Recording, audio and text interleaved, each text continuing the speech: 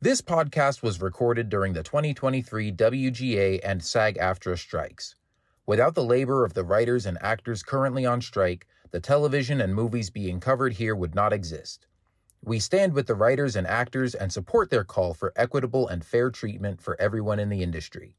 You can support those on strike by making a donation at entertainmentcommunityfund.org, which will go to a writer, actor, or other entertainment worker in need. You're listening to Thunder Quack Podcast Network.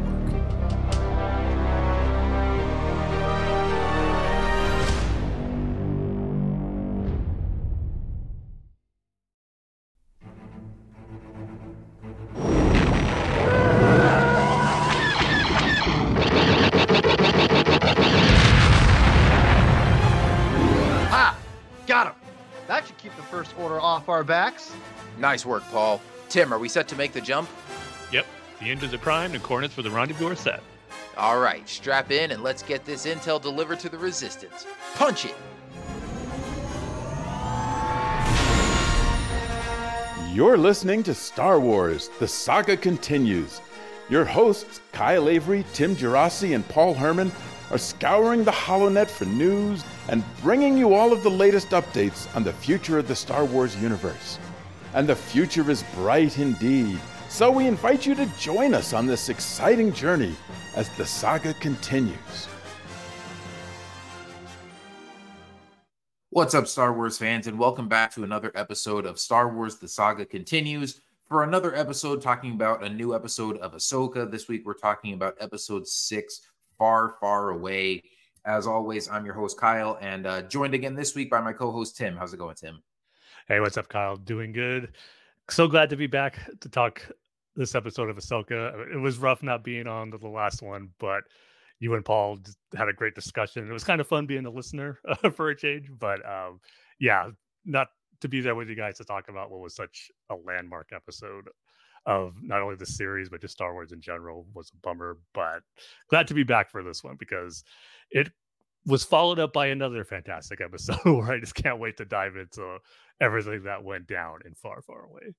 Yeah, definitely. And yeah, we certainly missed having you last week.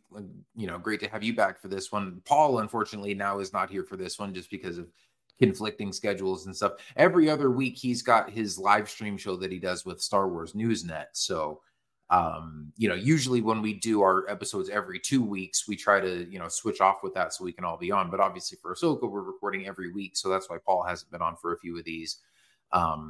But, you know, I mean, in some ways it's worked out that at least we get to have 2 of us on every week. And there's been some where, you know, if we had all 3 of us, we would have been here all night. We certainly would have had some 3 or 4 hour episodes. But before we get to jumping in and talking about all the awesome stuff that went down in this week's episode, I got to give you at least a couple minutes, Tim, if you want to share any thoughts on last week's episode, Shadow Warrior, because that was just incredible. Like you said, Paul and I had a blast talking about that. But yeah, I'm sure you and I could do a whole nother episode just about that one if we wanted to. Talking about Anakin and the flashbacks and the Purgle and the World Between Worlds and all the incredible stuff that we got to see. Yeah, wow, man. I mean, obviously, with episode 4, we were just excited and speculating of how big that episode was going to be. But in typical Dave Filoni fashion, he surpassed expectations and did things unexpectedly that were just so beautifully done. I mean, I shouldn't be surprised at that anymore because stuff we were talking about, obviously we knew she was going to be in the World Between Worlds. Anakin's there. And then we were talking about, or at least I was speculating how, you know, Anakin, he is going to be kind of talking with Ahsoka, looking back at certain things, maybe going to those portals, and that's where we get flashbacks of certain things of maybe during the Clone Wars, and maybe look ahead. But no, Dave Filoni does one better. He takes us directly into those moments that happened to Ahsoka's past, and it was just mind-blowing. And it's so good because, I mean, this is why he's such a genius. Is everyone involved is so creative because it would have been so easy because I was speculating on it. It would kind of just be what we saw in the Rebels episode where Ahsoka and Ezra were looking through those portals and seeing things from the past. But no, it's so great that Dave doesn't want to do the same thing again, just in live action. He wants to do something different and just expand on what can be done in the world between worlds. I just thought that was just so brilliant, where those characters, in this case Ahsoka, who's in the world between worlds, experiences it in a totally different way by reliving her past. And it was just, man, what a mind-blowing moment where, and I mean, just first seeing a lightsaber duel between Anakin and Ahsoka in the world between worlds, that alone was just a mind-blowing moment to kick off that episode, and they're meeting with the reunion with each other again. It was just, that alone was just fantastic, with great dialogue. I know you guys mentioned this, where just that line where Ahsoka says, I don't want to fight you, and Anakin just says, I've like heard that before. And just, you know, that he's referencing Luke, his duel with Luke. It was just like, oh man, this is just amazing already. But then we knew it was going to be more than just a lightsaber duel. And when he kind of slashed that bridge and made Ahsoka fall, that, and just as we were seeing her fall, I was like, okay, this is it. We're going to be getting some big stuff here. But as soon as she lands and then she starts moving, I just like noticing, oh, she looks different. Oh, I think this is young Ahsoka. It's like, oh man, this is it. This is a flashback. And then when you see clone troopers running towards the screen, it's like, oh man, we're getting it. We're getting a Clone Wars flashback moment. But it's even better because it's not just a flashback. It's Ahsoka and Anakin reliving this moment from their past. And I just think that was so brilliant and just a great new creative way to show what can be done in the world between worlds. And just, boy, Hayden Christensen back as Anakin was just phenomenal on every level. The way his performance, the way he channeled the different emotions that, and just the personality aspects that Anakin was, especially during the Clone Wars moments, and that was on reliving the Battle of Ryloth, where it was just like he was just channeling that more enthusiastic, fun Anakin that we know and love so much from the Clone Wars. Just so great just with his dialogue. And it's like when Ahsoka says, you know, we're in the Clone Wars, like, yeah, no kidding. And it's like, you know, I like, better keep up. It was just like pitch perfect. It was like, man, I just couldn't believe what we were getting. And just what just makes it so great is, I mean, sometimes I still have to pinch myself. I mean, Kyle, we got a new story of Anakin Skywalker post Return of the Jedi. I mean, just how crazy is that? And it's so great that it's him finishing his training with Ahsoka. I just think that is just, there's just something like really beautiful about that, where he's coming back to teach Ahsoka one more lesson, like probably one of the most important lessons in her life, where she has to choose to either live or die. And it was just so beautifully done. And just seeing Anakin talk to her from the perspective of after everything he's been through as both Anakin and Darth Vader. And I mean, there's so many great moments and great lines, but the one that just kind of sticks out to me that I just think about a lot is where they're talking about legacy. And then Ahsoka is saying how, you know, her legacy is going to be that of war and death. And Anakin goes, is that what's bothering you? And he says the line that sticks out where he goes, you're more than that, because I'm more than that. Just kind of looking back at his time as Vader and just knowing that he overcame that, got away from the dark side, and then just realizing how that's not the only thing that's going to define him as a person for what he did in the past. And then obviously coming back to the light side and what he can do again now in the present as he's teaching Ahsoka. I just love that so much. And then getting that perspective of Anakin at this period. And it was just incredible to see. And not to mention just the great lightsaber fights that ensued after that. I mean, the choreography on this was just incredible. Hayden has not missed a beat. I mean, obviously we got a glimpse of that in the flashback sequence in Obi-Wan where him and Ewan were having their training sequence, but this one even more so. I mean, it was episode 3 Anakin all over again. It was just a beautiful sight to see. And just seeing him, it was like seeing how he would have been as Darth Vader if Obi-Wan didn't chop him up and he didn't get burnt on Mustafar. Just seeing him with the Sith eyes fighting Ahsoka with a red lightsaber. It's like, man, it was just really just such a trip to see. Just something that just, you know, just got your head spinning as far as like, wow, I can't believe I'm seeing this. But then it ends with kind of the same way as with, you know, his battle with Luke, where Ahsoka, he knocks her lightsabers out, but then when she gets a hold of his and she has the chance to deliver the killing blow to Anakin, and she just tosses it away and says she chooses to live. And then just that moment where he just goes from a Sith, like that Sith look, to light side Anakin, and and that smile he has was just great. And then his final words, "There's hope for you yet," and it just goes away into the Force again. It was like incredible. So yeah, I mean, there's so much more we could probably dive into again, but again, you guys did a great job in the last episode talking about all the big stuff, what it means for the characters, and just even potential for future things down the line. It was just a lot of great stuff for us Star Wars fans, is just kind of speculate on and just take in, digest over the course of a week after when that first episode aired, and just taking it all in and watching it again and again. I mean, I've probably lost count how many times I rewatched that sequence in that episode and just being in awe of it every time I watch it. So yeah, we were expecting big things from that episode, and I think Dave Filoni and company surpassed the expectations of what I was expecting, because I would have been really happy and satisfied if we just got something similar like we got in Rebels, them reminiscing or remembering the past, looking at those portals. But no, there was an important lesson to be taught, and he just expanded the world between worlds and what can be done there in just a great new way. So yeah, I absolutely loved it. I said it before the episode aired, or after episode 4, that was going to be a game changer, and I think it was, just when it comes to Star Wars storytelling and what it means for the saga. So yeah, I cannot be more happier than what we got with that episode, and just having Hayden back as Anakin. It's just been such a treat over this past year between this and Obi-Wan. So yeah, just a completely satisfying experience all the way around. I'm still blown away as I'm talking about it right now, and just remembering it, and just like, I can't believe we got this. Like, man, what us Star Wars fans, we're just really blessed right now. Yeah, no kidding. And I mean, yeah, we're really blessed because this show keeps going and giving us awesome episodes like we got this week. But even exactly, like I rewatched this episode tonight before we jumped on to record, and part of me was like, oh man, but I want to go back and watch the Anakin episode again. Or I'm thinking ahead to when the show is over, and I'm going to take a Saturday and just sit down and binge the entire series start to end. I can't wait for that. And I'm like, I can't wait to watch it all, as one story. But I'm like, oh yeah, I can't wait to get to that Anakin episode again. Like, obviously totally agree with everything you're saying. I absolutely loved it. Hayden Christensen was fantastic. I think that maybe was, maybe his best performance as Anakin.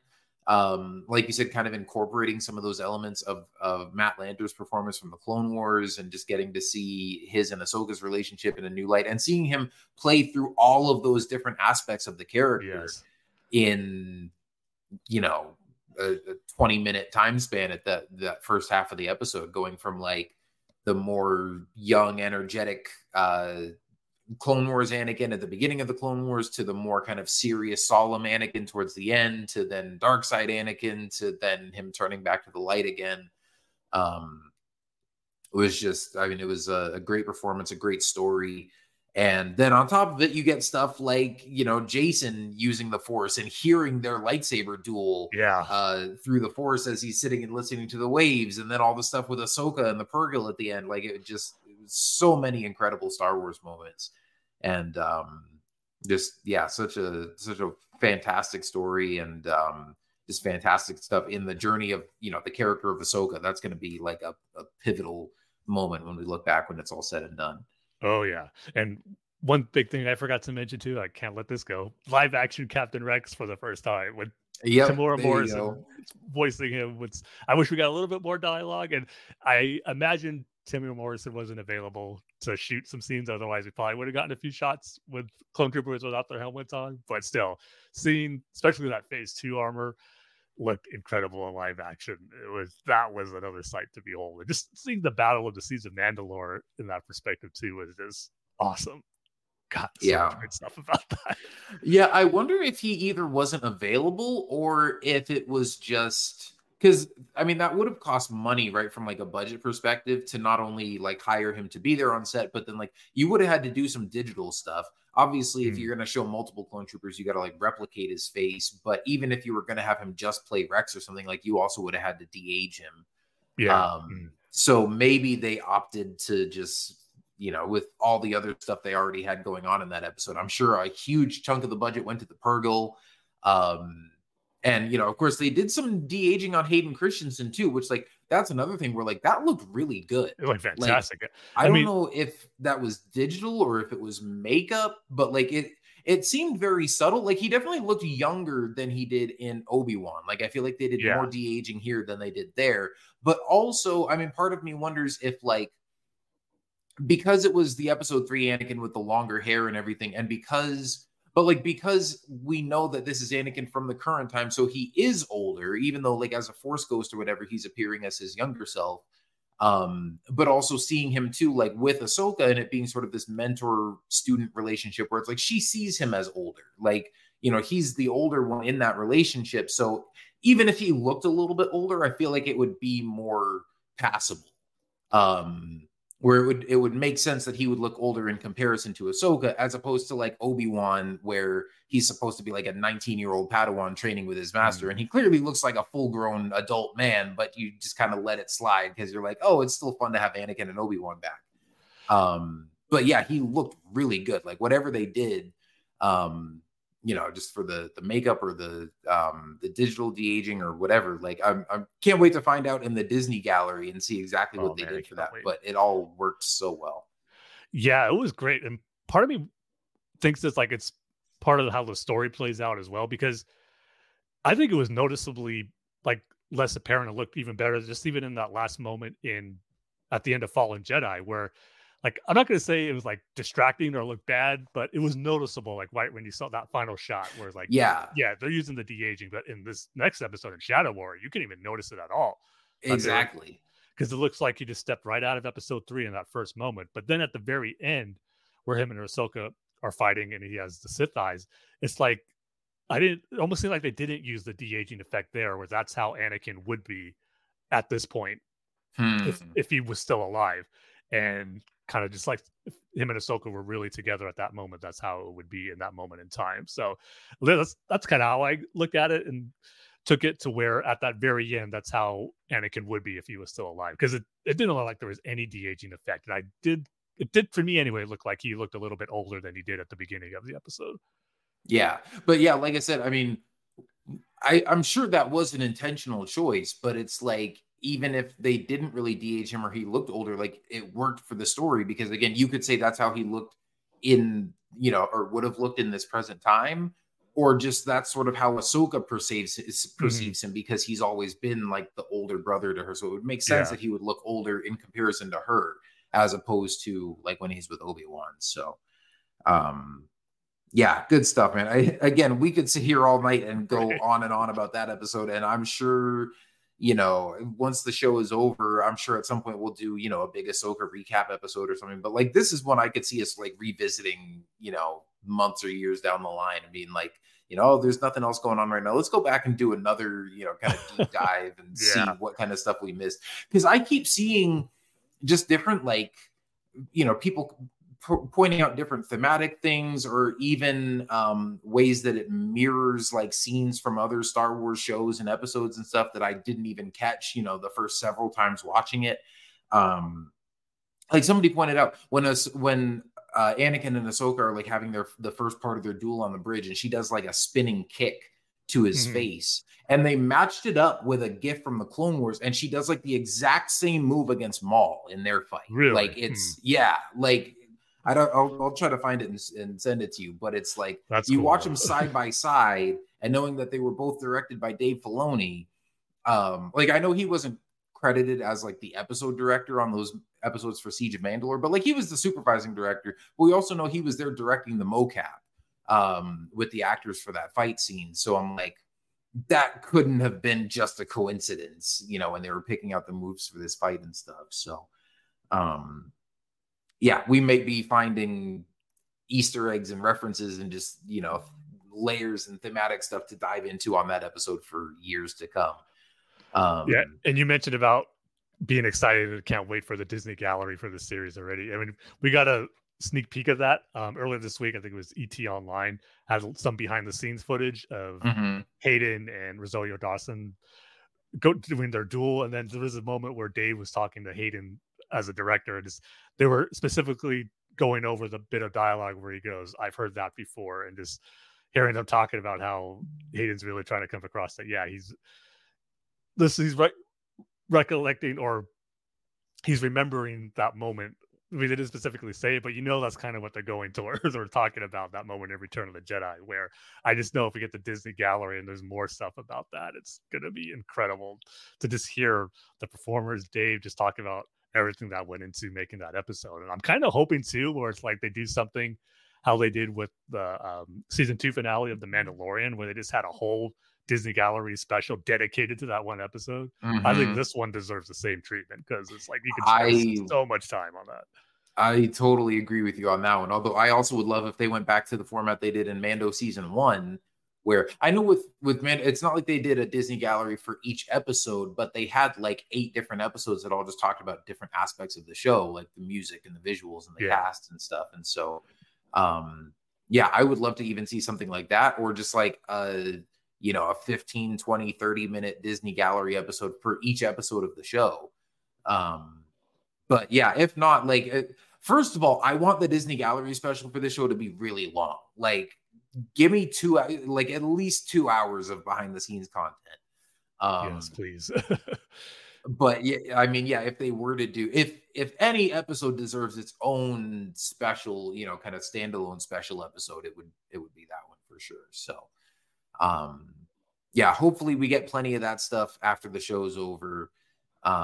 Definitely looking forward to getting to hear about how they made it and everything. And like, I hope the strike ends soon too, so these actors can talk about it and do interviews and just share in their excitement. I know a couple of them, it's been funny to see, like some of them have been chomping at the bit and having a real hard time like not saying anything.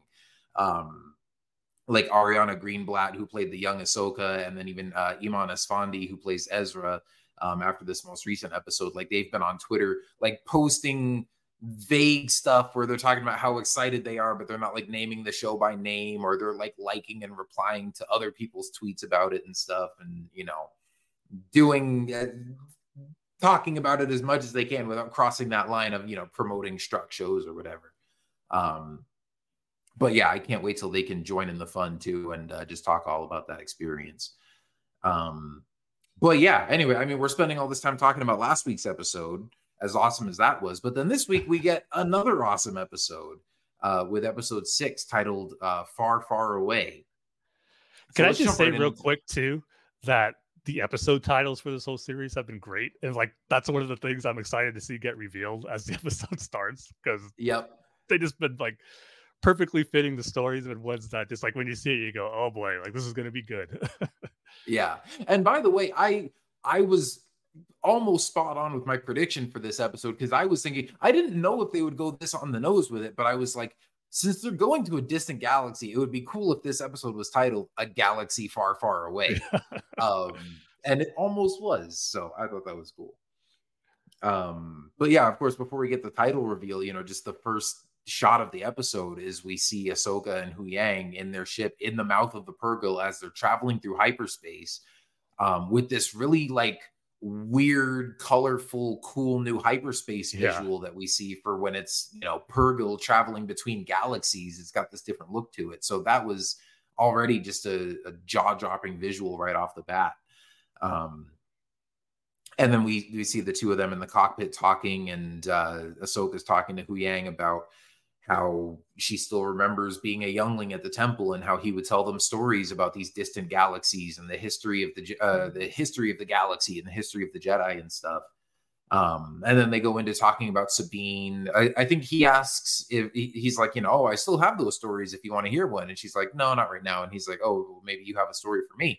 And she starts talking about how she didn't tell Hera that when she touched the map back on Cetos and sensed kind of the memory of Sabine's last moments there, that she learned that that Sabine went with Baylan and Shin and Morgan and everybody willingly, and that she kind of joined them to be able to go and find Ezra. And she's, kind of conflicted about it. And she's like, man, it was a difficult choice, and I didn't have enough time to train her properly to make the right choice. And Hu Yang is like, yeah, but if you see things from her perspective, like maybe that was the only choice for her. Like, she knows how important this is with Thrawn and everything, but like Ezra's more important to her, and she doesn't want to lose him. And they kind of, come to an impasse about it, I guess. And, Ahsoka kind of gets to a point where she's like, all right, I just want to stop talking about it. And she's like, you know what? Go ahead and tell me one of those stories after all. And Hu Yang goes, okay, a long time ago in a galaxy far, far away. And then it cuts to the title sequence. And I just thought, man, what a perfect opportunity to work that into a bit of dialogue in a Star Wars story for the first time. And of course, to have Hu Yang, who's this droid who's thousands of years old, has all this ancient knowledge about the Jedi and all these stories about the history of the galaxy and stuff. The perfect character to get to deliver that line on screen.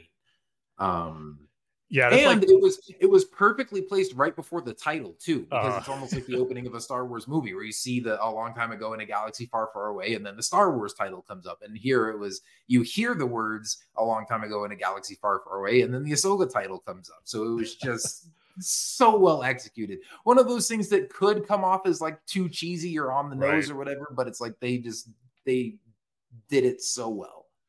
Yeah, it's like you have to walk a fine line with trying to say dialogue like that, because it could go horribly if we ever got that moment in the horrible Duel of the Fates script where there's that moment where it says General Hux lost the Star Wars or something like that. Being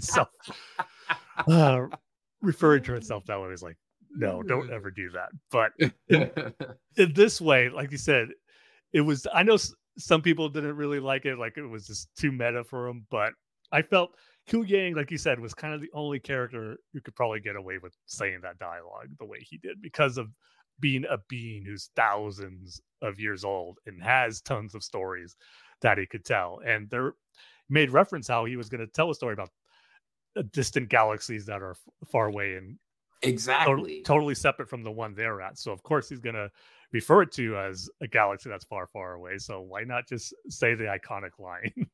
And so yeah, it was something that I would never expect to hear actually said out loud in Star Wars, but in this context and who said it, I thought it worked very, very nicely, especially with setting up this episode. Yeah, it was a perfect intro to it. By the way, with the episode title being Far, Far Away, and us, of course, getting our first look at Ezra in this episode, have you seen the clip that's been going around of Dave Filoni doing his interview at Celebration last year back in 2022, where he's on stage with Andy Gutierrez, and there's I like the clip that's going around is just the tail end of the interview. So I'm sure they probably were talking about Mando, maybe talked a little bit about Ahsoka, because I'm pretty sure Celebration last year, they just had the full hour-long Mando panel. And then at the very end of it, like the last 5 minutes, they talked a little bit about Ahsoka, and it had like just started filming at that point. And I think that was when they brought out Chopper and Rosario Dawson, and that was when they announced Natasha Liu Bordizzo as Sabine for the first time. And so they weren't talking much about Ahsoka, and they, Andy brings it up at the very end of the interview, and Dave's like, oh yeah, like we're almost out of time and I gotta go, but like I'm sure you guys have a ton of questions, and we haven't even talked about, where's Ezra and all that stuff that you guys want to know. And of course the crowd behind him is going crazy, and she's like, yeah, where is Ezra? He's like, yeah, okay, you guys want to know where Ezra is? I'll tell you where Ezra is. He's far, far away. And then, of course, we find out where Ezra is in the episode titled Far, Far Away. And so it's like, Dave knew. Like, that was totally intentional.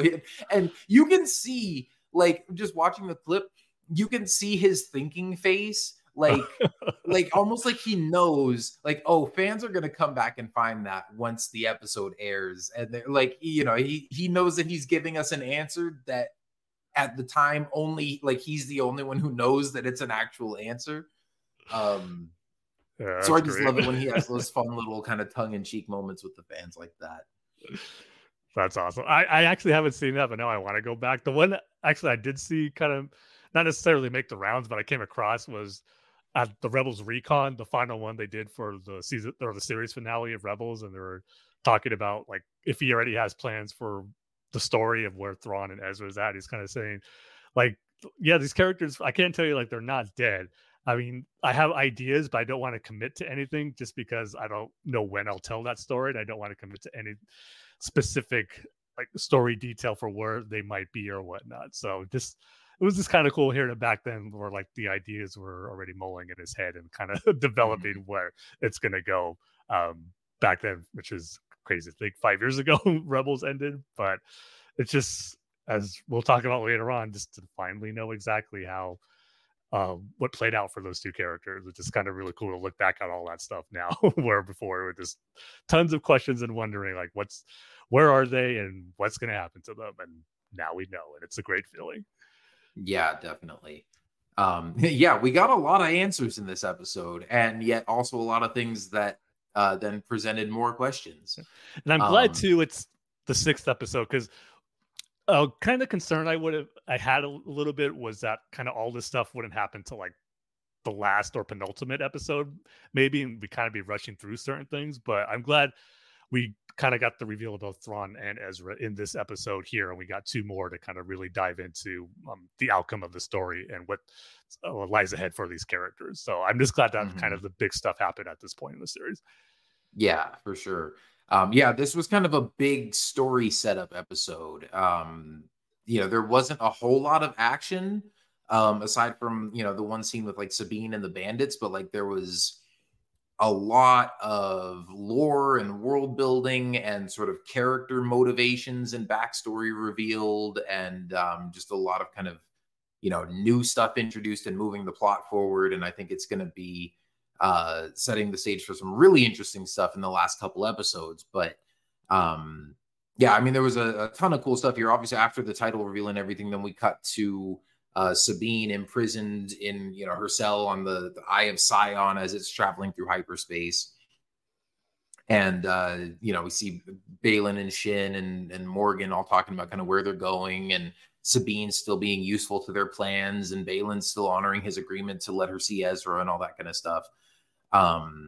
But then the Eye of Sion emerges from hyperspace in just another freaking amazing shot. Like, yeah, you see it with like all this lightning and smoke and stuff trailing behind it as it exits hyperspace, and it's like glowing red hot, almost like it's like they probably wouldn't have made it much farther. Like, it looks like that thing barely made it there, holding together in one piece.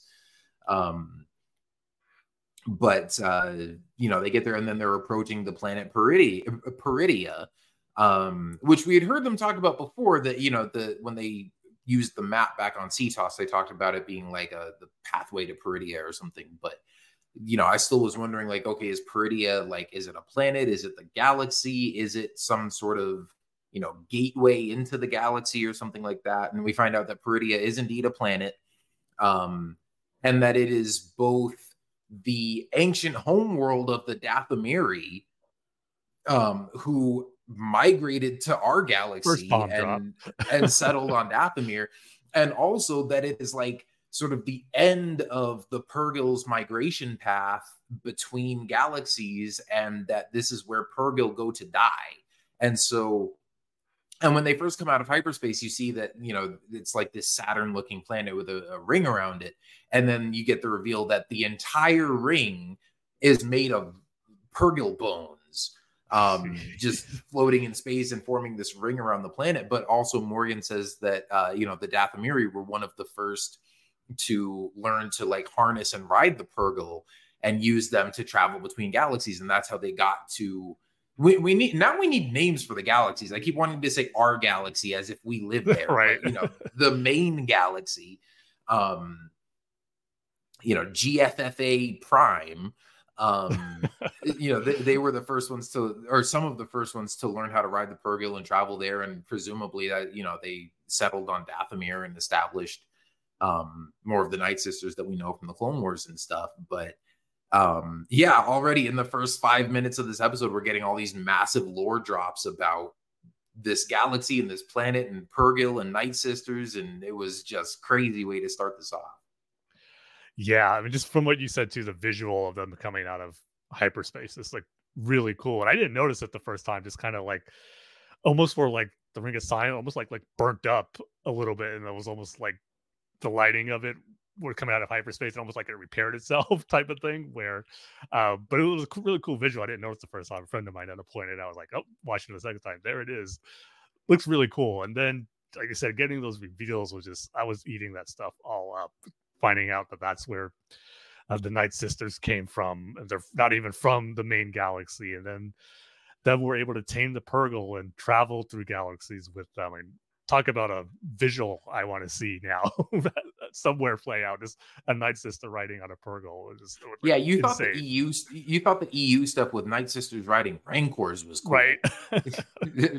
Try Nightsisters riding space whales in between galaxies.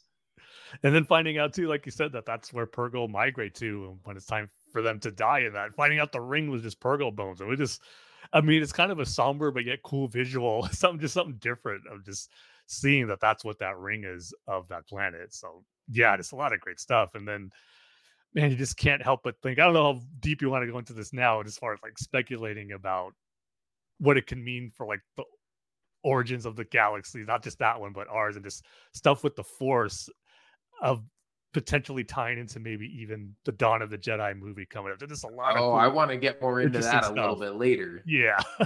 But it would just, like I said, right off the bat, getting these like big bombshells happening as Morgan's telling everyone about this planet and this galaxy. It was just really cool stuff and just new lore added to the saga that I just love so much when that happens.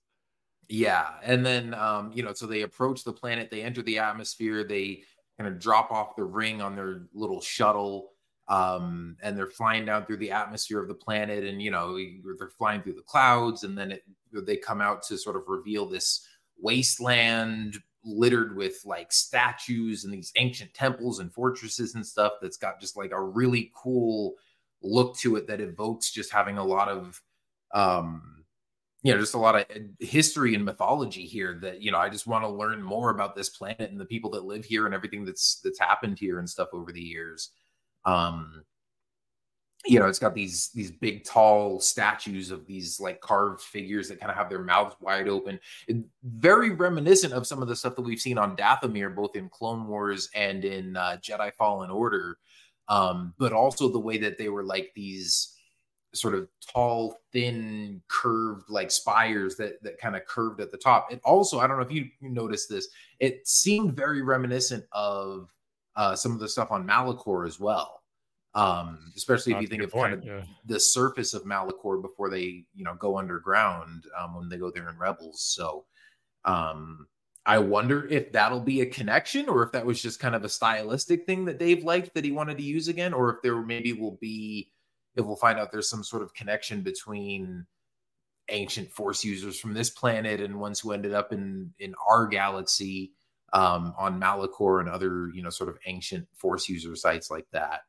But I immediately just loved the look of this planet and the history that it evoked. And I was so hoping to see like some weird, interesting stuff in this new galaxy. Like I wanted to get there and have it look different visually and sort of feel distinct.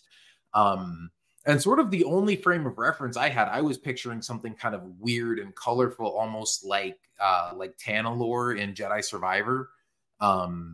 Where it's, these very bright pastel, like blues and pinks, and kind of has almost this like hazy, shimmery kind of quality to it.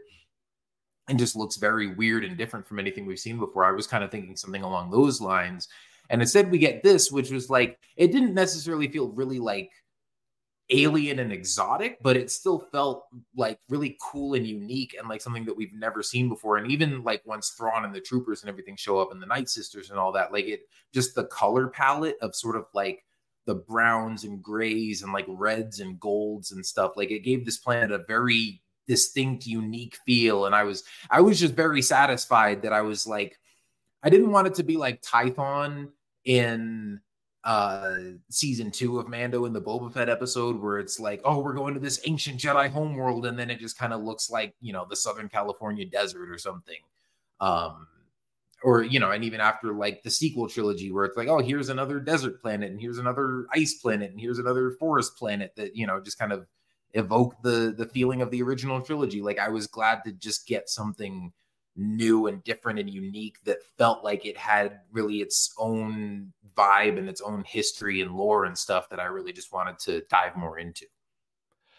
Yeah, if I can get, I guess, one little nitpick I have out of the way is kind of the same thing you were saying, how I was hoping that once we got to the other galaxy, it would just look totally different like unlike anything we've seen before in Star Wars, and just have it just be otherworldly, exotic. The planet is like this really visually striking. And when we didn't get that, I was like a tad disappointed. But then once we got like all the lore stuff of the history of what that planet actually is, and knowing that it became a wasteland, and who knows what it looked like beforehand.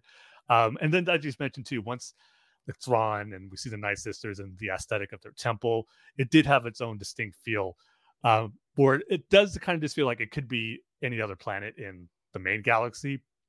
But at the same time, it didn't really take too much away from it as far as having the impact of knowing that we're just in a completely separate galaxy than what we're used to. I'm just definitely dissatisfied with kind of more of the history and the lore that came about in this episode regarding this planet, the first planet anyway, that we're gotten to this galaxy.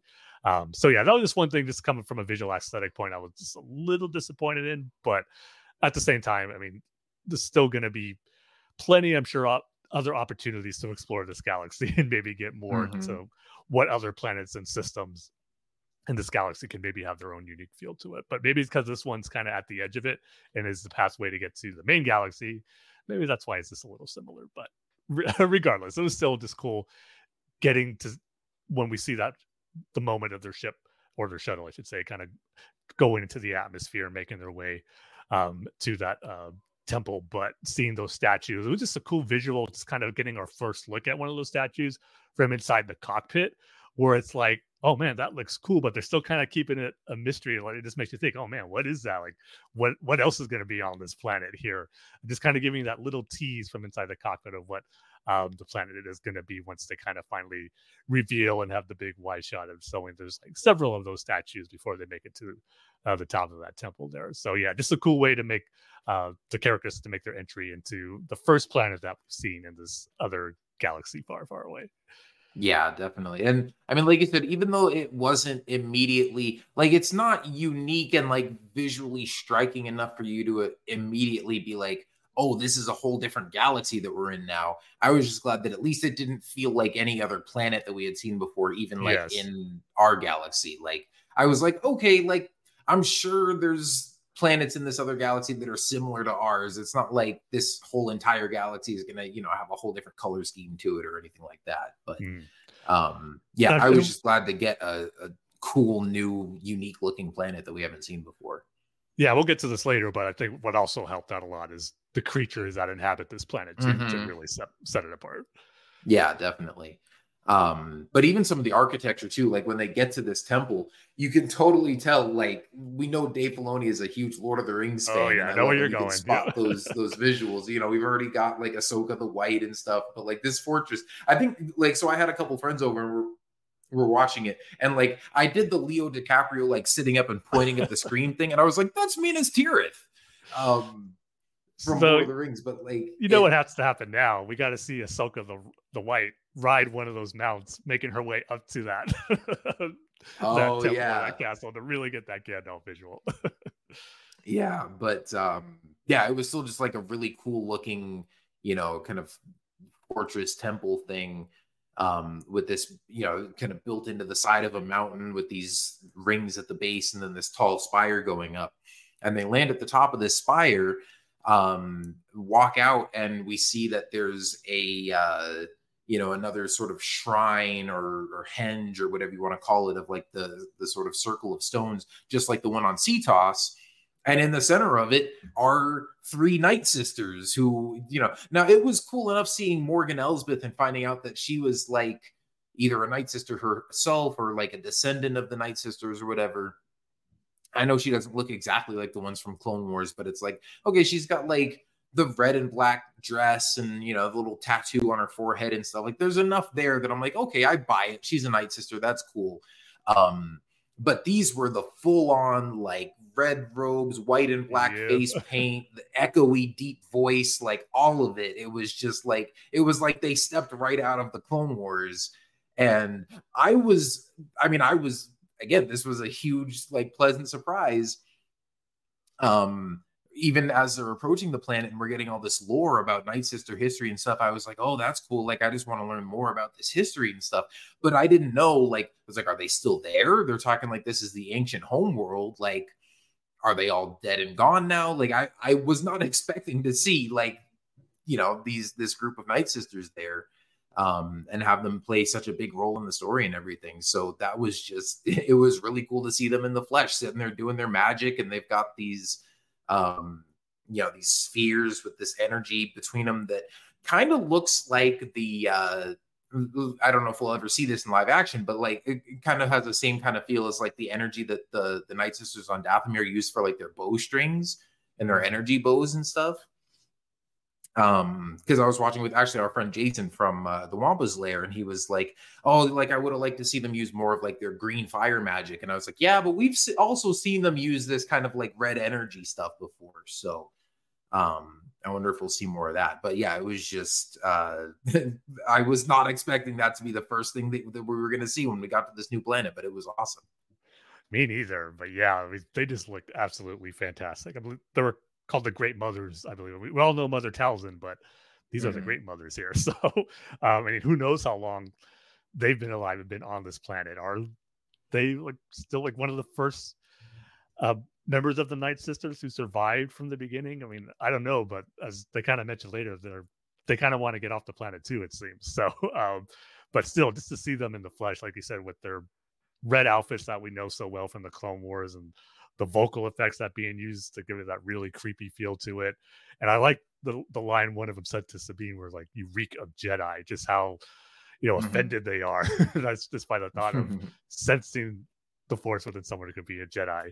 And like, it makes me think too, is like, it makes you think I believe she's looking directly at Sabine, but was she actually smelling it off Baylan and Shin? Maybe, I don't know. But it's just, again, just seeing that hatred they have for the Jedi already here is just something kind of cool. And just know that Ahsoka's on her way, and just the potential of the confrontation that could happen between the Nightsisters and some Jedi again is just really cool. But yeah, seeing them be introduced here, Nightsisters in the flesh, looked absolutely great. So yeah, that was a cool surprise to get that I wasn't expecting. Again, just the idea that this planet is the home world and the origin of the Nightsisters, and just the fact that they are from this galaxy and not the main one, just it gets your head again. It gets you in speculation mode and just theory mode, and it's always a lot of fun when that happens. But just having them be a part in this story and this aspect of the story where it's focusing on this other main galaxy, and know that they're probably going to have a big role in these next 2 episodes, is just like, can't wait to see how it all plays out. Yeah, definitely. And I mean, even to the point of like them, when they point out Sabine and say like, "It reeks of Jedi," I'm like, how do you know what exactly Jedi reeks of? Like, have Jedi been there before? Are there Jedi in this galaxy? Have the Nightsisters traveled to our galaxy? Is it something that they've just sort of sensed through the Force or through their magic or whatever? Because we also know that they have the ability to sense things, or at least communicate like between galaxies, because we find out like they were communicating with Morgan and sort of reaching out to her through the Force, and giving her dreams and visions and stuff that kind of guided her here, which I thought was really cool, and was like a reveal that I was not necessarily even expecting to get. But like earlier in the series, when she says Thrawn calls to me, like when they're on CTOS and they're doing the map and everything, and she's talking to, you know, Baylan and Shin, and she's like, "Thrawn calls to me." And I think, you know, Baylan is kind of dismissing it as witchcraft or whatever. And I was like, yeah, like, how does that work? Like, is she somehow sensing Thrawn, or is he like sending her signals with some kind of technology? But I kind of chalked it up to just more of like you know, that's her perception, or she's just sort of like yearning to be reunited with Thrawn, and you know, more in a sort of vague, like metaphorical sense, like feels like he's calling out to her. But no, lo and behold, we find out he's teamed up with some Nightsisters who are literally, you know, using their magic to reach out to her across another galaxy, and, you know, get her to put this plan in action to come and evacuate them. So, yeah, it's just so cool. I mean, just the amount of like lore and history and world building that's baked into this episode. I'm like, man, this was some good stuff. Yeah, it's like, just keep it coming. I mean, this is what made the prospect of another galaxy so exciting, and where I just think we're just really scratching the surface of what new stuff and lore we're going to get, and I just absolutely love that. Yeah, it was awesome. So they take Sabine away to a prison cell down below in the tower. The Nightsisters, or the mothers, go off with Morgan, and of course, she asks about Thrawn, and they say like he's on his way or he'll be here soon or whatever. So they go off to do their thing, and it leaves Baylan and Shin there on the top of the tower by themselves, and they have this really interesting conversation. And I just love every line of Baylan's dialogue here. And I forget the exact line, but he's looking out over the wasteland, and he says like, this is a world of dreams and madness or something like that. And talks about how, it's like children's stories come to life, because he would hear stories like this at the temple, and Shin is like, oh, I knew no such stories. So like, this isn't real to me or whatever. And then he talks about how, he just kind of looks at her and he's like, when I was not much older than you, like I watched my whole world crumble around me. And she asked him if he's talking about the Jedi Temple and the Order and everything. But I forget exactly how the rest of that conversation goes, but he says something like, at first I couldn't make sense of it, or I couldn't believe what happened, but then the older you get and you study history and you realize that this is a cycle that repeats over and over, where the Jedi rise and the Jedi fall and empires rise. And of course, as longtime fans, we know, like, we've seen this with, it happens in the Old Republic kind of multiple times, where different Sith empires rise to overthrow the Jedi, and then they fall, and the Jedi go through kind of dark periods. Of course, it's now happened recently with the Clone Wars and Sidious and everything. And he talks about how it's just this like vicious cycle that has happened before, and it will happen again. And he says, Shin is like, well, once we ally with Thrawn, like, won't it finally be our turn to be in power? And he's like, no, like that kind of power is fleeting. That's not what I'm here for. Like, he says something about, I'm seeking a power. He mentioned something about the beginning, like the power to go back to the beginning or something like that. Yeah, I need to get to the beginning or something to that effect. Yeah, and stop this whole cycle once and for all. Which is really fascinating. And I'm glad that, this is the kind of thing I've been waiting for, where I'm like, Baylan's an interesting character, but there's got to be more to him than just, a former Jedi who became a mercenary. And now is, working for the bad guys, but he's not a Sith or whatever. And it's like that, this is such a fascinating motivation, because it's like, now I can see why he is sort of willing to work with the bad guys to achieve his goals, because he thinks that everything he's doing is for the greater good. Like, he's willing to kill people and, work with Morgan and try to help bring Thrawn back or whatever, because he's like, at the end of the day, like, none of that stuff matters. What matters is me getting here and seeking out whatever this power is that he's looking for. And yeah, like you were talking about, I think once we find out whatever this is, I'm sure it's going to be something that's tied to ancient history of the Jedi and the Force and stuff. And it's like, how much of that are we going to get explained and explored in this show? How much of it might tie into James Mangold's movie that's supposed to be about the dawn of the Jedi? Like, are he and Dave already collaborating on what that story is going to be? And maybe that's why they announced them at the same time. Like, is it all going to be kind of connected? But I also can't help but wonder, just because it's Dave, like, is this power that Baylan is seeking, does it have something to do with Mortis? Does it have something to do with the world between worlds? When he talks about going back to the beginning, it's like, is it some sort of ancient power or being or something that he's seeking out that has been around since the beginning? Or is it something like the world between worlds that potentially would let him literally go back to the beginning and maybe stop all of this from ever happening in the first place? Like, I can't wait to find out more details about what exactly it is that he's looking for and what exactly he's trying to do. But this was a big drop right here. Like, and again, the character's been fascinating this whole time, just because Ray Stevenson has played him so well, and he's so, in his fights with Ahsoka and everything, he's so sort of like menacing and intimidating and just cool to watch. And you always got that sense that like there was more to him, and it was just kind of fascinating to watch this slowly get revealed. But like this was the big drop where it's like, okay, now we finally know what he's all about and what he's after, and his motivations are clear now. And I just can't wait to see how that all plays out, because that could have some huge implications.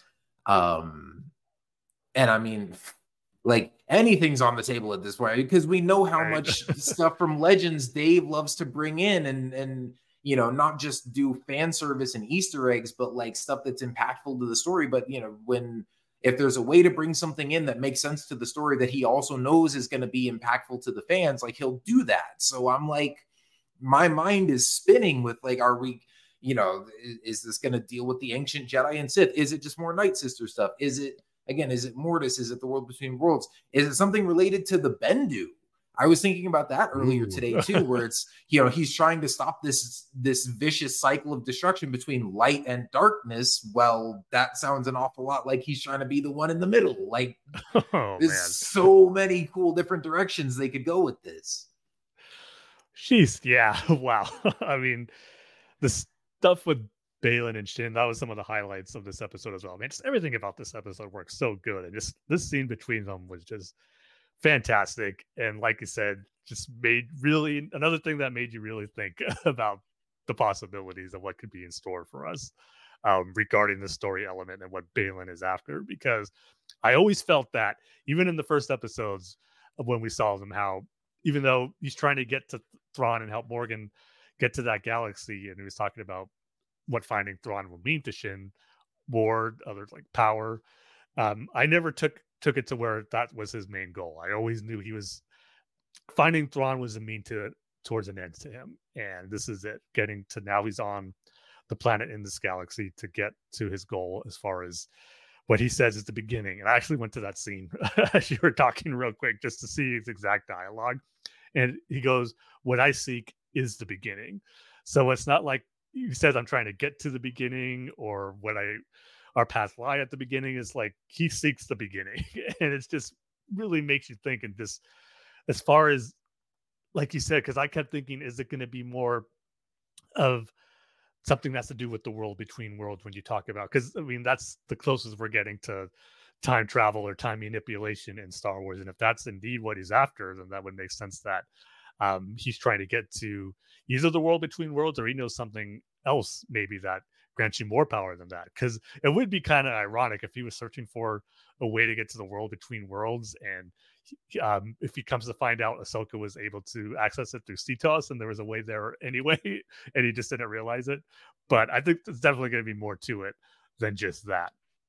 But yeah, I mean, it was just so great hearing that dialogue with him, showing his frustration of that endless cycle that seems to be happening in the galaxy, and just how he really wants to change it. And I mean, we know he's, as far as we know anyway, isn't going to be successful, knowing what happens after that, because the cycle does continue, as we see later on in the sequel trilogy. But it just makes you think, is it maybe setting up for something to go back to that potential storyline down in the future to really kind of break the cycle eventually, if they ever want to tell like the final Star Wars story ever, which I don't think we will. But I wonder if maybe they'll set up a potential for a way to do that some way through this. But even regardless if we ever get that, I just think it's a fascinating concept to explore, not only just with Baylan as a character, but just knowing if something is out there that can be done, and just how someone in the Star Wars galaxy sees that and they want to change that, and know that is really the ultimate way to succeed, to get rid of this conflict of good and evil. And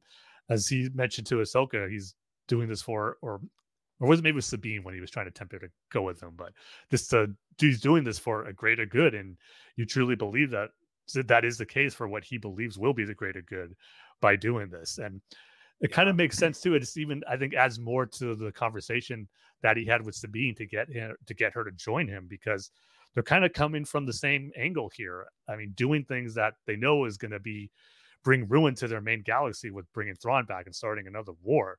But Sabine's obviously wanting to do it to be reunited with Ezra, thinking that he's really the only person she has left, and then him willing to risk, or Baylan willing to risk that, so he can just get to this planet and get what he seeks to kind of finally end that cycle. And even though it may start another war with Thrawn coming back, he'd be able to end it once and for all if he's able to accomplish his goals. So yeah, it's just a lot of great stuff that you could really dive into. And then just to kind of follow up what you're saying about speculation with the Dawn of the Jedi and all that, and just the potential of what just this information and the lore that we're getting in this episode, what could it mean for the origins of the Jedi, as we're talking about with the Nightsisters. They know a Jedi. Did the actual discovery of the Force come here in this galaxy? Maybe, I'm not sure if it's this planet, but in this galaxy. And there was like a schism or a split between those who wanted to follow the light side and eventually became Jedi, and they migrated to our galaxy, but yet it all originated here, and the Nightsisters knew of them, and there caused that friction and that conflict between them. And maybe they were the first ones to discover the dark side. So it's just, again, just exciting stuff that we could potentially dive into. If the Nightsisters were the original dark side users and not the Sith. I mean, that would be crazy. It could point to that. Yeah, it's just, oh man, it's just so fascinating and fun to think about that stuff. And yet, jumping ahead a little bit, I mean, later Baylan seems to allude to the fact that, and we know that the Great Mothers have made this deal with Thrawn that once he gets rescued, that they get to go with him and bring this cargo, and we'll talk about that in a minute. But Baylan mentions that like they seem to be, or it was Baylan or Shin mentioned that they seem to be like they're trying to get away from something, that there's like a greater power here that they don't understand or something like that. And so I don't think that whatever this source of power is, I don't think it's just like a powerful Nightsister thing, but it's like maybe, also on this planet is some source of whether it's Jedi or Sith or just something even, beyond any of that. But I think it definitely could be something tied to the origin of the Force and the origin of all those different groups. And I'm so fascinated to see what that is, because I mean, we thought that Thrawn was going to be the end game for this series, but now it's like there's all these other big implications that we hadn't even thought of, and I'm so curious to see where this goes over these last 2 episodes. I know, and I love that. Obviously, when he speaks of seeking the beginning, maybe that is where he wants to get to, the discovery of the Force, or the Force creating life, if that's even how life became in this galaxy. I mean, just again, you could go just really deep into stuff of what he's actually after, but just to kind of change things the way to, I don't know, feel like he wants to not necessarily end time or prevent life from ever happening, but just whatever causes the conflict, like the first war or whatever, which maybe could have been between the very first Jedi and the Nightsisters that started all this. And he wants to change something critical that happened there, or the outcome of that. I mean, we don't know, because it seems like all he has to go on is just folklore and fairy tales as far as what he's describing it as, what he heard in the Jedi Temple growing up there. But he obviously took it to heart and probably viewed it more as just folklore or fairy tales, but given that's how others saw it. But yeah, just great stuff. Because even Shin asked him too, like, he's talking about this power, and she says, like, and you think you'll find it here? And he says, if the stories are true. Yeah. So he's obviously heard some kind of stories about this place that lead him to believe that, this is where the answer lies for whatever he's trying to do. I have another theory that I'll go into about what he's after, but it kind of ties in more to his other conversation he has with Shin towards the end. So I'll save it for that. Okay. But one thing I just want to mention too, just from a visual aesthetic, just how great his and Shin's armor looked in this setting. I'm looking at an image of it right now where they're on the top of that temple. There's like those hinges behind them in the background, and just that, I said this in a tweet, how this episode just really captures that fantasy element of Star Wars that I love so much. Just how like they're in a medieval castle and they're just 2 knights on the top of a castle, and just the way like Shin's shoulder armor and her gloves, it just has that real silver metallic knight armor feel to it. And then Baylan has the dark armor. It just looks really cool and just really dives into that fantasy element. So just from an aesthetic and visual standpoint, that conversation they had on the top of that tower is really, really cool. I just loved how their costumes look even more so in this moment here. Yeah, I mean, they are definitely some of the best new character designs that we've gotten in, this entire era of Disney Star Wars. And I can't wait to get the action figures for both of those characters once they're announced. That's going to have to go on my Black Series shelf for sure. But yeah, I mean, it was just such a fascinating conversation here. And like you said, there's more to it later that we'll talk about too. But yeah, that was some great stuff. And just, again, you talk about the fantasy vibes and like this episode in particular, but really this whole show, that's one aspect of it that I've really been enjoying. Right. And, I mean, Dave talked about really wanting this to feel like, he talked about it as like a samurai adventure. But it really is, it's got that fantasy adventure kind of feel to it. And even, this episode for sure had some, definitely like some Lord of the Rings type vibes, and also some vibes of, more like 80s kind of adventure movies, like, Willow and Dark Crystal and stuff like that, with the cute little weird creatures and stuff. For me, more specifically, the Ewok movies. Yeah, that too. Vibe of that. But I mean, that to me gets lumped right in with that group of like, kind of those nostalgic 80s movies that deal with magic and creatures and have a lot of puppets and stuff like that.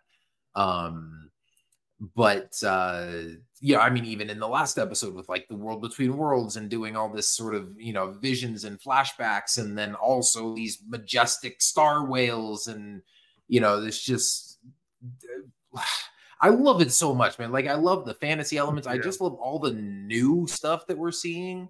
Certainly nobody can complain about Ahsoka feeling like, it's just relying on the familiar, or it's, we're just going back to Tatooine again, or, whatever. It's like Dave really is pushing the boundaries here. And obviously, I mean, you see the stuff that he's taking inspiration from.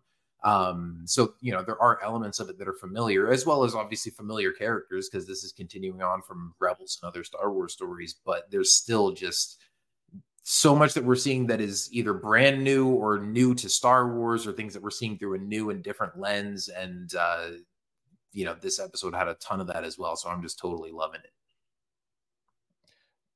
Yeah. I mean, we're just barely kind of the first, not even maybe the first half of the episode, and there's so much great stuff that we got already in this one, and just more great stuff to come. Let's just continue on, because let's get to the reveal of the first man of the hour.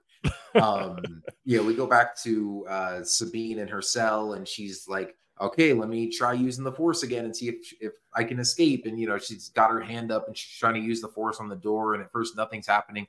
And then it starts vibrating, subtly, just a little bit. And I'm like, are we going to actually see her doing something here? And then it gets hard, it starts vibrating harder. And I'm thinking like, is this somebody more powerful in the Force? Like, is Ezra on the other side and he's actually coming to rescue her? And then the whole room starts shaking. And I'm like, this isn't Sabine.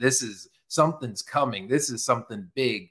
And I love that the first tease you get is just like, there's sort of like a slit of a window out behind her, and you can see the light coming in, and you see a shadow start blocking the light, but you can see just the sides of the shadow are angled just enough that you can tell what that shape is. And I'm like, we're about to see the Chimera. Here it comes. And sure enough, then, we go to Balin and Shin on top of the tower, and they look, and we see just this awesome visual, awesome reveal shot of Thrawn's Star Destroyer, the Chimera. Just a heck of a visual of this thing like floating up above the tower. And I love these. I mean, you don't see it in Star Wars often, especially I feel like in, the movies and the live action stuff, but like seeing a Star Destroyer from the ground, or seeing it, in the sky, like parked above a temple or something, or, above real people, like you really just get a sense of the scale of how massive these ships are. But of course, this is our first time seeing the Chimera since that battle on Lothal, and it was taken away, and you see how banged up and damaged it is, and that the way that it's been sort of repaired and patched up with this gold metallic stuff that's, sort of patching it together. You see from the underside, obviously that Chimera design is still there, and I loved seeing that. But even seeing it from the back as it's, approaching the tower, like those 3 big main engines that are always lit up on the back of the Star Destroyer, like those are out. It's just sort of like the little smaller, I don't know if you want to call them, like the sublight engines or the repulsors or whatever. The smaller, less powerful engines are the only ones that are active. Like the big ones are burned out. And so just visually, they're telling you like why Thrawn wasn't able to escape this galaxy, even though he had this massive ship. But man, it was just so cool to see it in live action again. So cool to see it, patched up and repaired and looking all derelict and stuff, but still really, just big and intimidating. And then they park it so that, the tower is right up against the main hangar bay. And I was wondering, I'm like, I doubt it's just Thrawn and Ezra. Like there probably were still some stormtroopers left on that ship, but we didn't know like what the extent of Thrawn's forces were going to be. Well, this thing comes down and you can immediately see like the bays are still active and lit, and there's TIE fighters and stuff in here. And then as it pulls up right next to it, like you see the whole army of stormtroopers. But then as we get closer and get a good look at these troopers, which by the way, I didn't catch this at first, but like through the subtitles, they're called night troopers. I just noticed that right now, actually, too. So that's something I want to talk about too in a second. But we see that, these guys, I mean, they definitely look like they've been stranded in another galaxy for 10 years. Their uniforms are dirty. They're cracked. I love that they do this thing where it's a Japanese technique. I think it's called like kitsugi, where with like Japanese art, it's a thing where like if you take like a broken ceramic bowl or something, and instead of just throwing it away, they'll repair it with this bonding agent or whatever that's mixed with like gold and stuff. So you basically seal the cracks with gold or some other something beautiful looking to kind of, it's signifying like that cracks and damage aren't a bad thing. It's just sort of part of life, and that beauty can still come from that. And I know that was kind of a similar kind of inspiration that J.J. Abrams used in Rise of Skywalker with Kylo Ren's repaired helmet, where it's got all the red, the red stuff holding the cracks together. But we get full on, stormtrooper armor with the gold cracks and stuff, and also some of it being held together by like red bandages that again is very evoking of like the Nightsister type stuff. We get the reveal of Thrawn's right-hand man named Captain Enoch, and he also has, the same kind of look to him, but with a totally unique, like just gold faceplate on his helmet that just looks like a human face and looks really like weird and unsettling, but super cool. Yep, exactly. And all these guys are lining the hangar, standing at attention, forming a corridor down the middle and chanting Thrawn's name, which I will say was my one little nitpick with the scene. I mean, just with the way the music was blaring and the visuals of seeing all these troopers and everything, I thought it was a big enough entrance already. I didn't necessarily need the chanting in there. That felt a little weird to me, like, especially because at first I couldn't even tell what they were saying. I was just like, it sounded like they were just kind of, making noise or something. And I was like, wait, are these supposed to be like words? Especially because Enoch says a couple of things.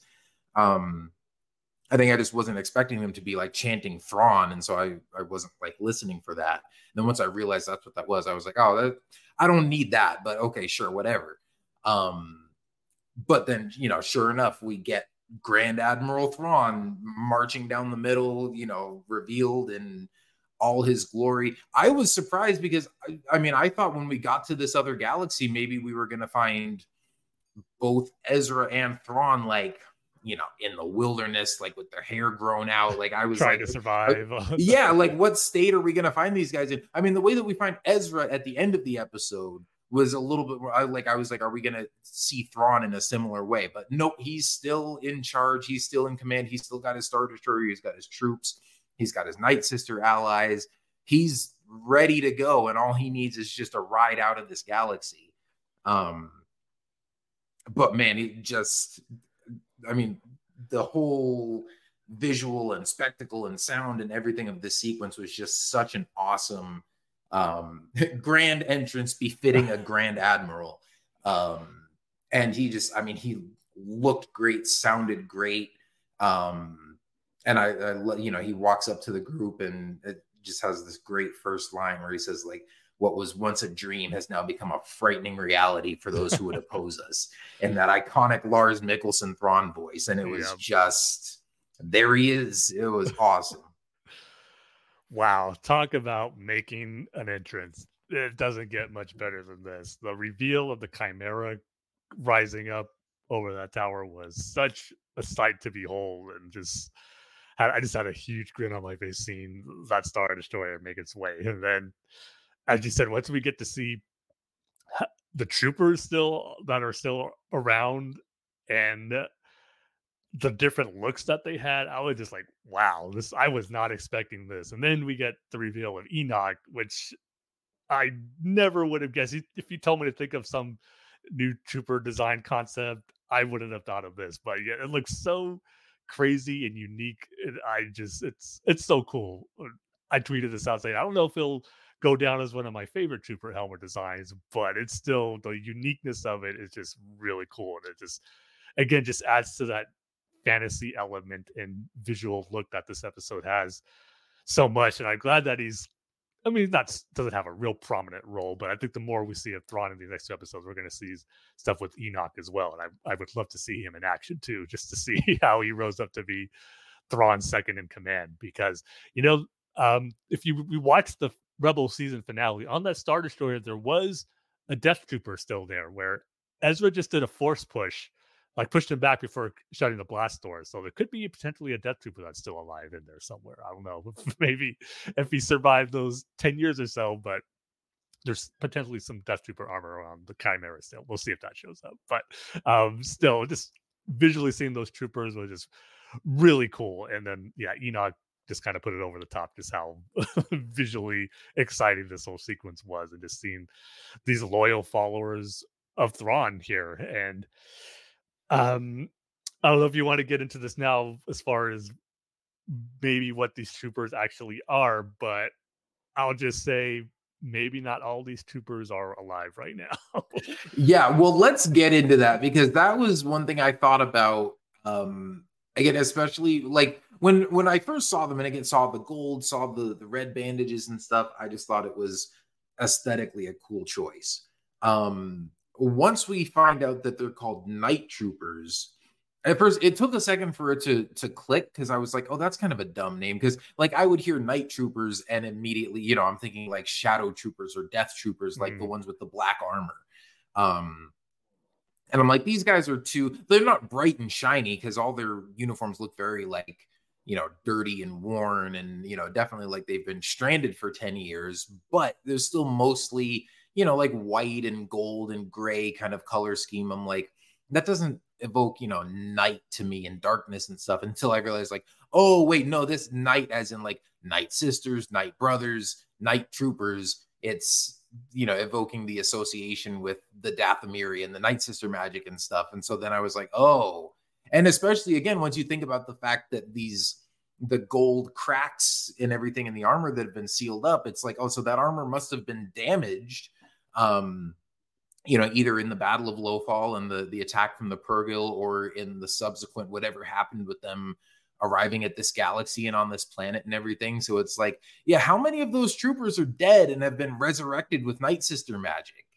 And that could go into like the reason of them chanting Thrawn, almost like they're just mindless beings just saluting the leader, like the only one they know to follow type of thing. Where well, I could even see a thing where like, even if they are still alive, that they maybe have become these like fanatical devotees of Thrawn because he's all they have left to cling to. Yeah. And I mean, Thrawn, just because he's so kind of like practical and everything, like doesn't strike me as the type that would become this like egomaniacal like cult leader, and sort of make people chant his name. No, but also because he's just such this like legendary figure within the Empire and a competent leader and everything, and has kept these guys alive for 10 years. I could see how maybe they go a little crazy and just start to kind of like worship him. So I think that could I would lean more towards that angle just with the chanting. But again, there also could be, because like at least in Clone Wars and stuff, when we've seen Nightsisters resurrect the dead, like they don't start talking. Like they're just kind of mindless zombies that are screaming and screeching and stuff. But I don't know, maybe we'll see some new aspects of that we haven't seen before.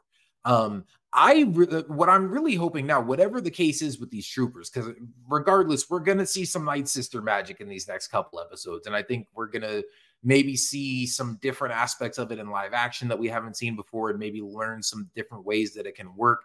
I hope we get some answers about Marak and what I think that's his definitely deal the tie was. into this. Yeah. Yeah, I think either they're going to mention him directly, or maybe we'll see the same type of effect happen on somebody else and realize like, oh, that's what was going on with him.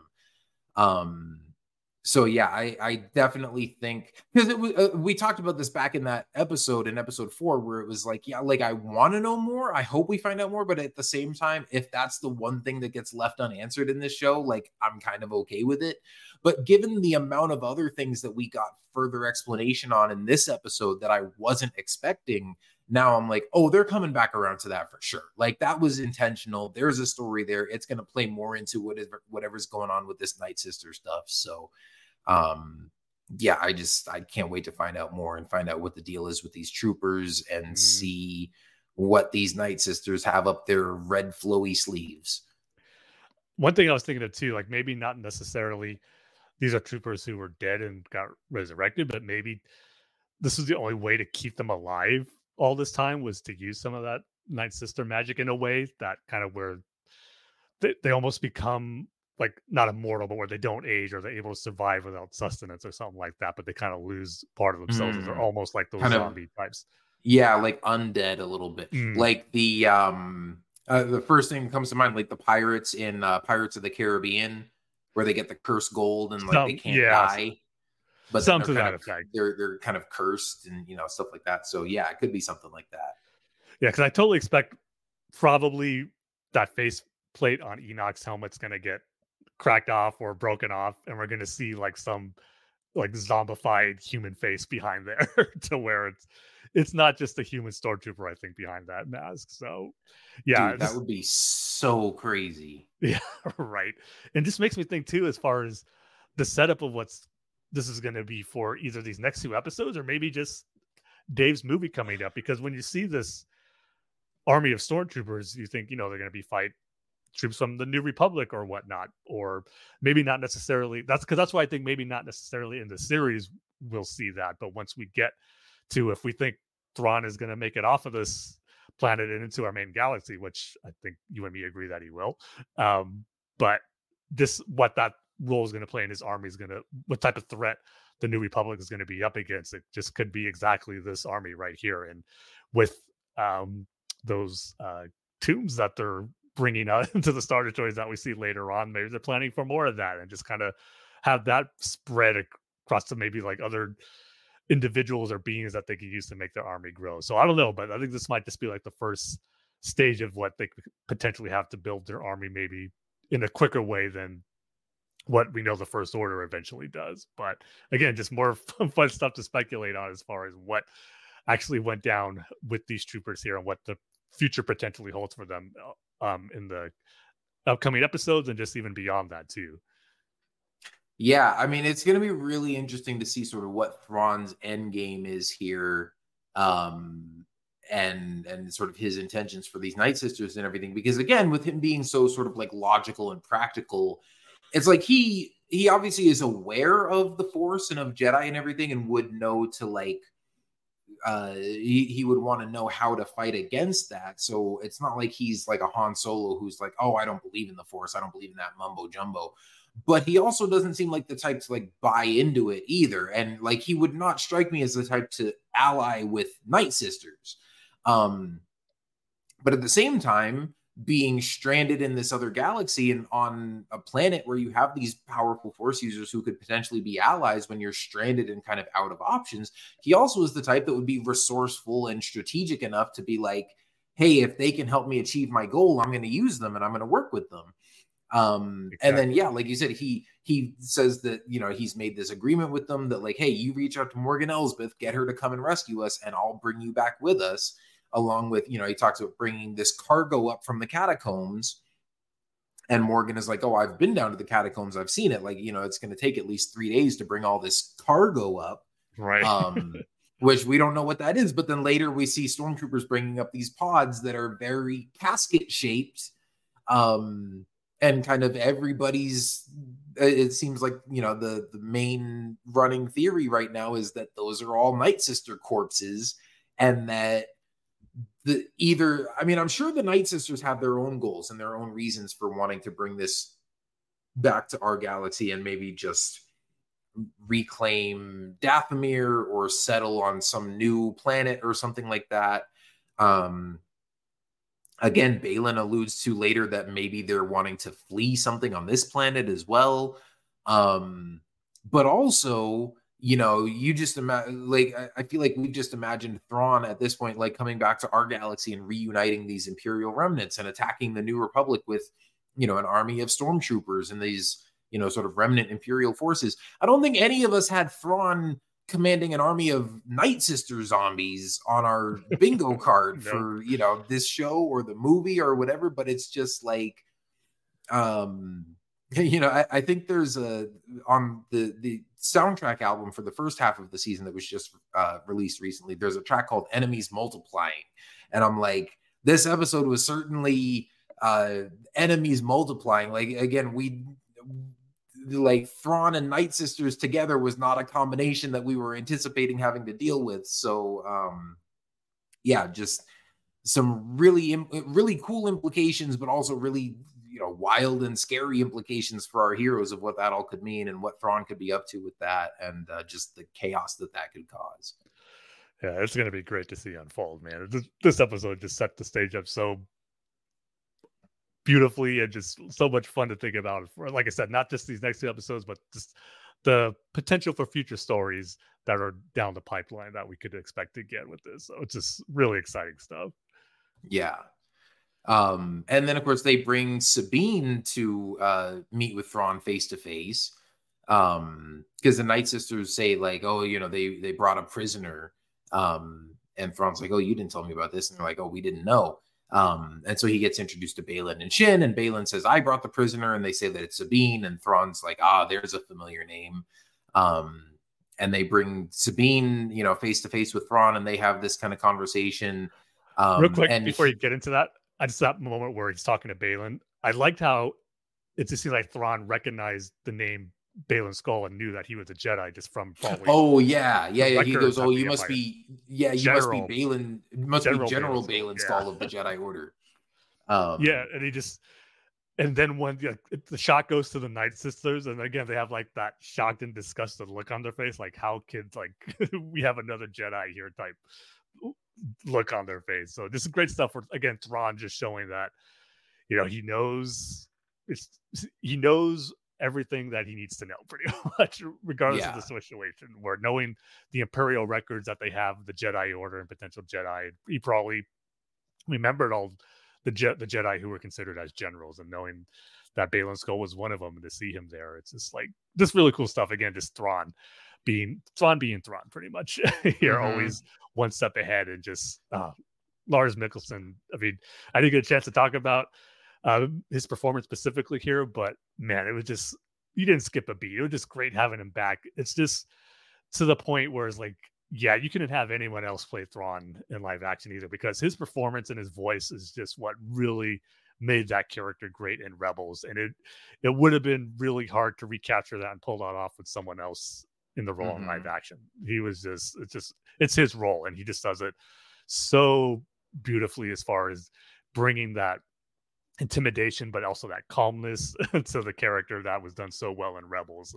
So yeah, it was just, again, one of those moments where the character, well, not necessarily first appeared in animation, but in the new canon anyway, appeared in animation, being brought into live action, was just done so well with having Lars Mikkelsen reprise his role, because he made Thrawn his own in that series, and is continuing on here. He just did a great job. Yeah, he nails that performance. Like you said, you would expect no less, because he already did the performance in Rebels, and his voice was just so great. But like, yeah, I thought he looked good. I know there's been some discussion of people, maybe not loving certain aspects of either the makeup or just him not looking exactly like Thrawn from Rebels, and it's like I thought the look was good enough. Yeah, and yes, exactly. you could have maybe cast another actor that maybe looked more like Thrawn, but I think he looked good enough to make it worth it, again, for the voice and the performance and the mannerisms and just sort of the energy. Because I mean, Lars Mikkelsen is yeah. I mean, Lars Mikkelsen is so good at playing those types of characters that are like the mastermind types. I mean, he was like a villain in the Sherlock series and stuff like that. He's not, I mean, he's tall, but he's not like a sort of menacing, imposing looking guy.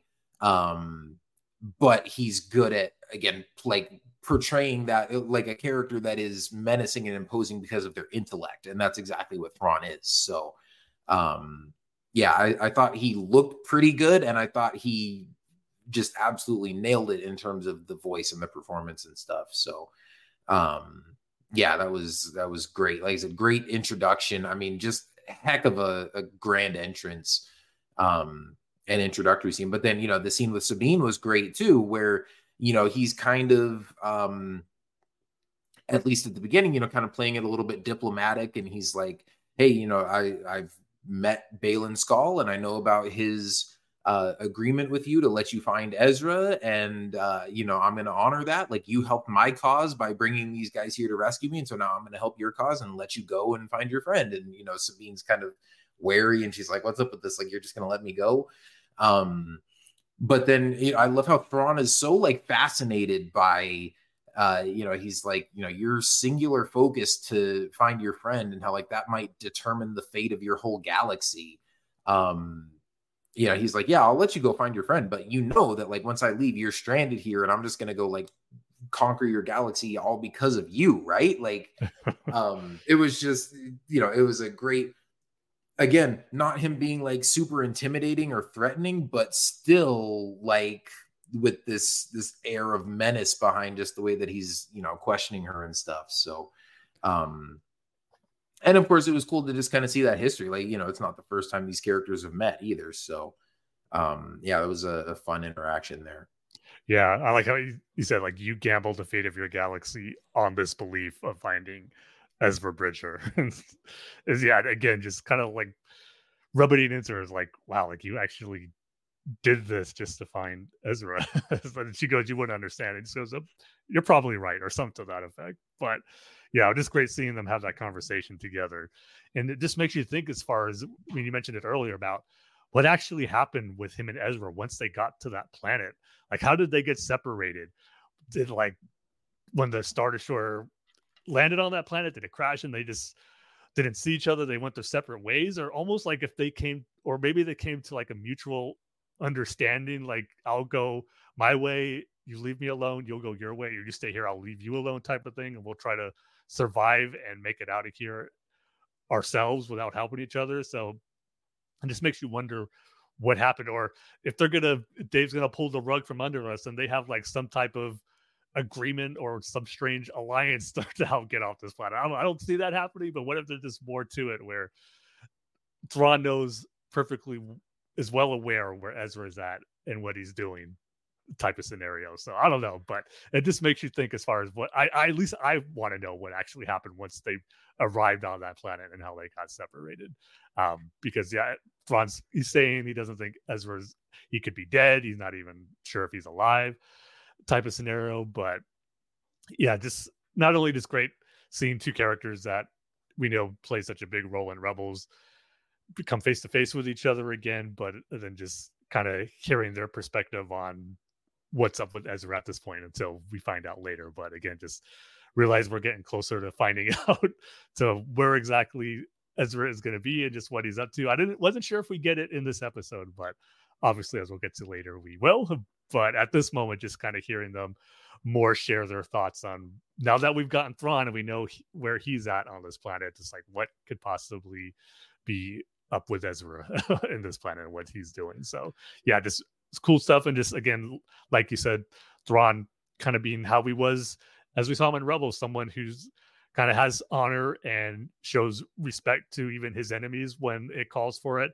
But as we see later on, even though he's not changing anything, or he will agree to what Baylan promised Sabine, But eventually, once that gets fulfilled, it's not going to stop him from taking both her and Ezra out, as he says. But it's just still great seeing that dynamic of the character be brought here as well.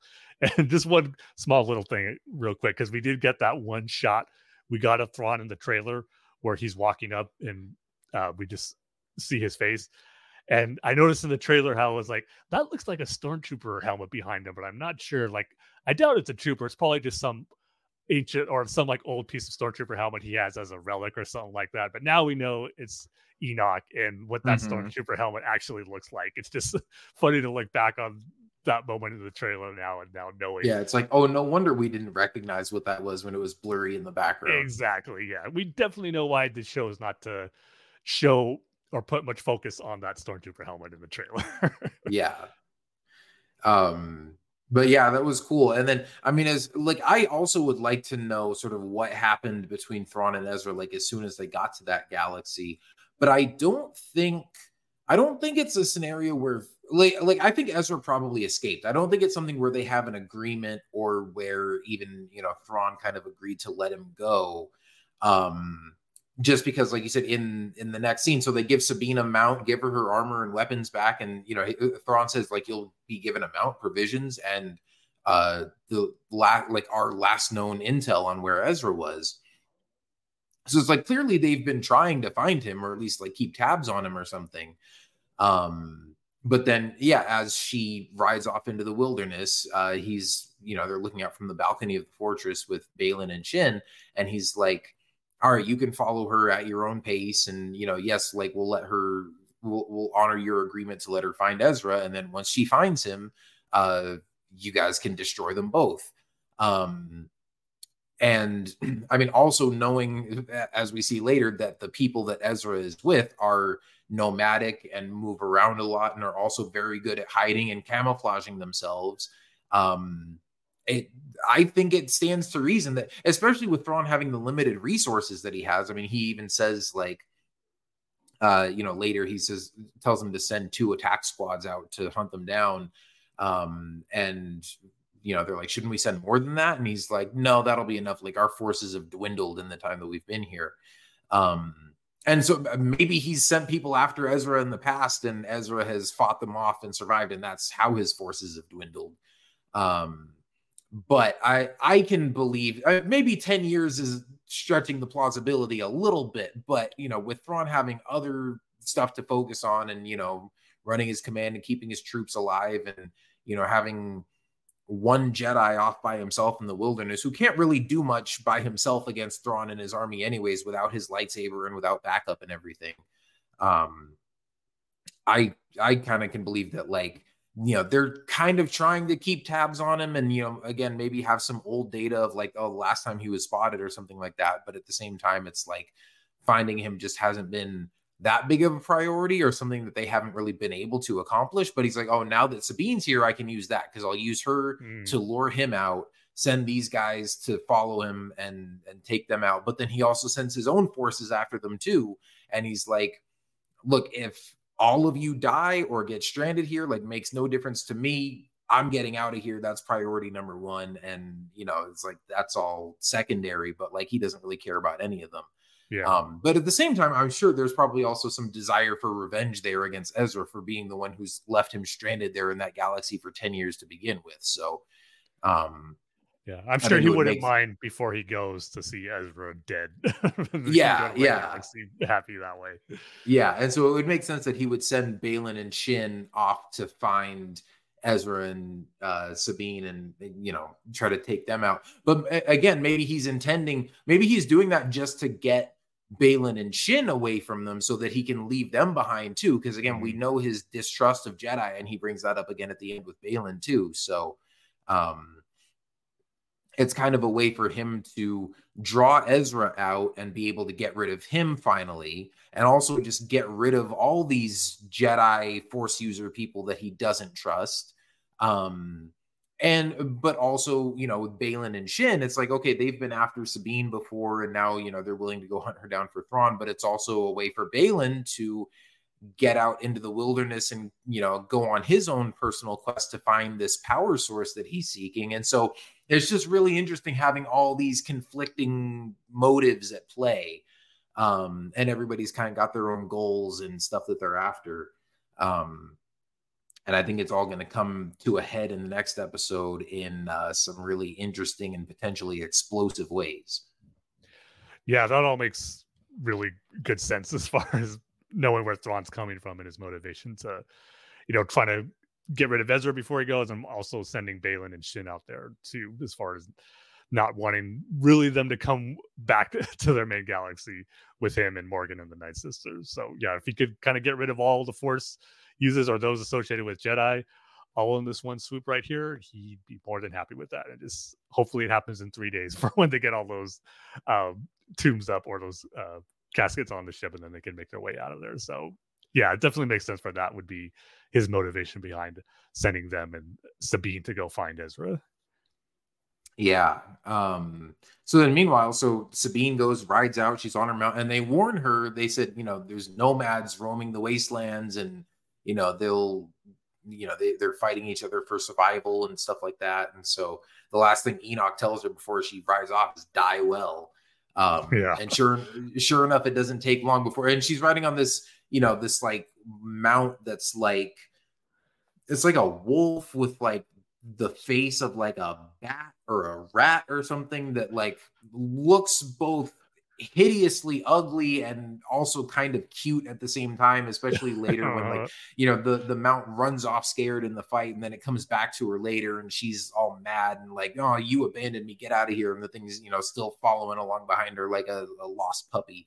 And it's like, yeah, you're ugly, but you're also kind of cute. And like, you can't help but kind of love this thing. So, yeah, I have a worry now for these next 2 episodes, and it's that nothing bad better happen to this mount in these next 2 episodes. He better make it through this, because I've already fallen in love with this creature. He just it's wolf-like enough that Dave Filoni probably won't let anything bad happen to him. It's because it reminded me. This is like the biggest thing that gave me callbacks and vibes from the Ewok movie, from the first one, the Caravan of Courage.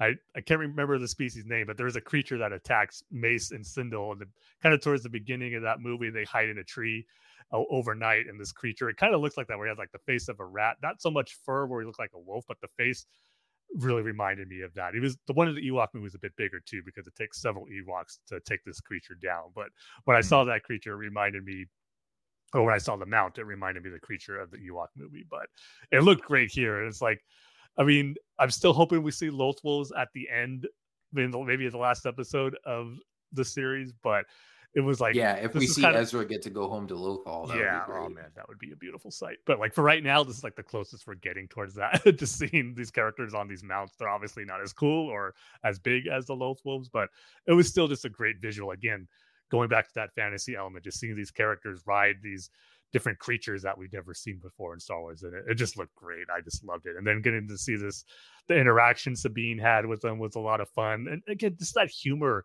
in here just felt like classic George Lucas Star Wars type humor as that we'd gotten in the movies, where Sabine kind of just points to have him go away, and then the shot just stays on that open space for a bit, and then you just see the mount kind of happily walking back towards, or following Sabine towards her goal. So all that stuff was great. And then just seeing him kind of, once we get to those creatures, him just really wanting to eat one and really having to control himself, but yet you still seeing him licking his chops every time he's walking by. Just a lot of great little touches like that. Just that made this episode a lot of fun as well. Yeah, definitely. And then also, I love the design too of the nomads that attack her out in the wasteland. They've got this kind of like red armor that's kind of like samurai-esque, but also, looks like something that somebody would kind of cobble together out in the wasteland. And they all look similar, but each one is sort of distinct. They all look a little bit like that bounty hunter, like the Crimson Corsair that's in Force Awakens. Oh yeah, a little bit. I can see that. But also like reminded me of some of the designs from like Star Wars Visions too. So like I like the design of these guys, and Sabine has a kind of a brief skirmish with them where she is able to take out a few of them using first her blasters and then Ezra's lightsaber. Yeah, And I mean, I'm never going to complain about seeing some cool action with Mandalorian weapons and then finish it off with a lightsaber. So yeah, that was really cool. yeah. But a couple of them get away, and then they come back into play later. But then again, the mount comes back, and now her tracking device is destroyed. But I keep calling it the mount, but I guess they're called howlers.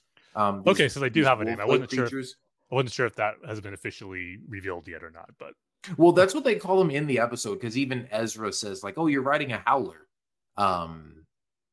Okay, and I think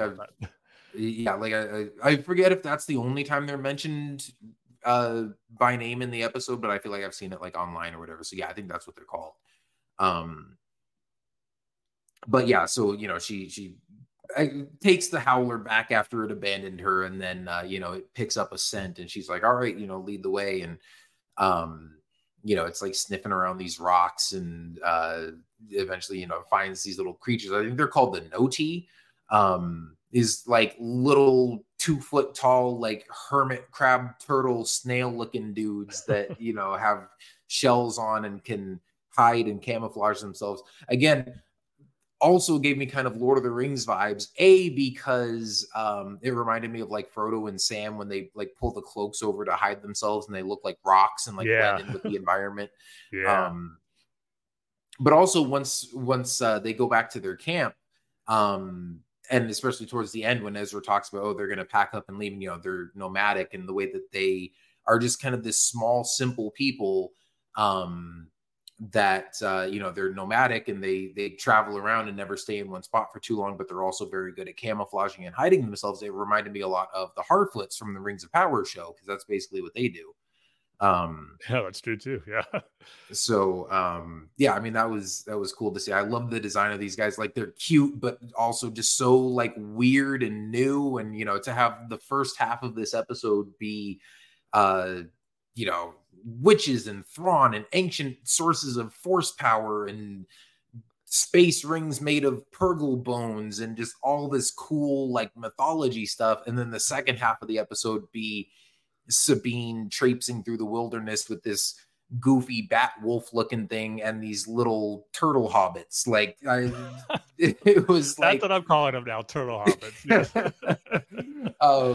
It was two like completely opposite sides of Star Wars that are both like, they were able to make it mesh so well together into one episode. Exactly. Yeah. But again, you get like the cool, dark, dramatic stuff, and then also just the fun, lighthearted, whimsical, weird stuff. And it was all just fantastic when it was all brought together. Yeah, it was just a lot of fun, and just getting these new creatures was another aspect of this episode that I think just makes it so great. It's like I've seen it twice, and I watched it for the second time when it got to this moment with the howler, and then they discover these creatures. I just get a smile on my face, just going, man, I just love Star Wars. Like, this is just a fun, magical aspect of it that sometimes doesn't get shown off too often. But when it does and it's done well, it's just a great aspect of Star Wars that, as you mentioned, just blends in and just meshes well with all the other cool, like dark and serious stuff that we get too as well. So it was just fantastic. I will say, when we first saw the look of those creatures when it came out of its shell, that was the first thing I thought of, was like, oh man, it looks like Meeber Gascon. Like, that's what I thought too. Is it? But no, once you actually look at it, it was totally different. But the way their eyes were up like that, it's just the eye stalks. Mm-hmm. And it was just cool too how Sabine was struggling to communicate with them, but the thing that she's able to realize that they know Ezra was the rebel insignia that she had on her Mandalorian armor, and that how it's like Ezra made one for them, or at least for this creature as well too. And it was just like a really cool way to make that connection, and then for them to trust her, and for them to trust that they'll lead her to Ezra.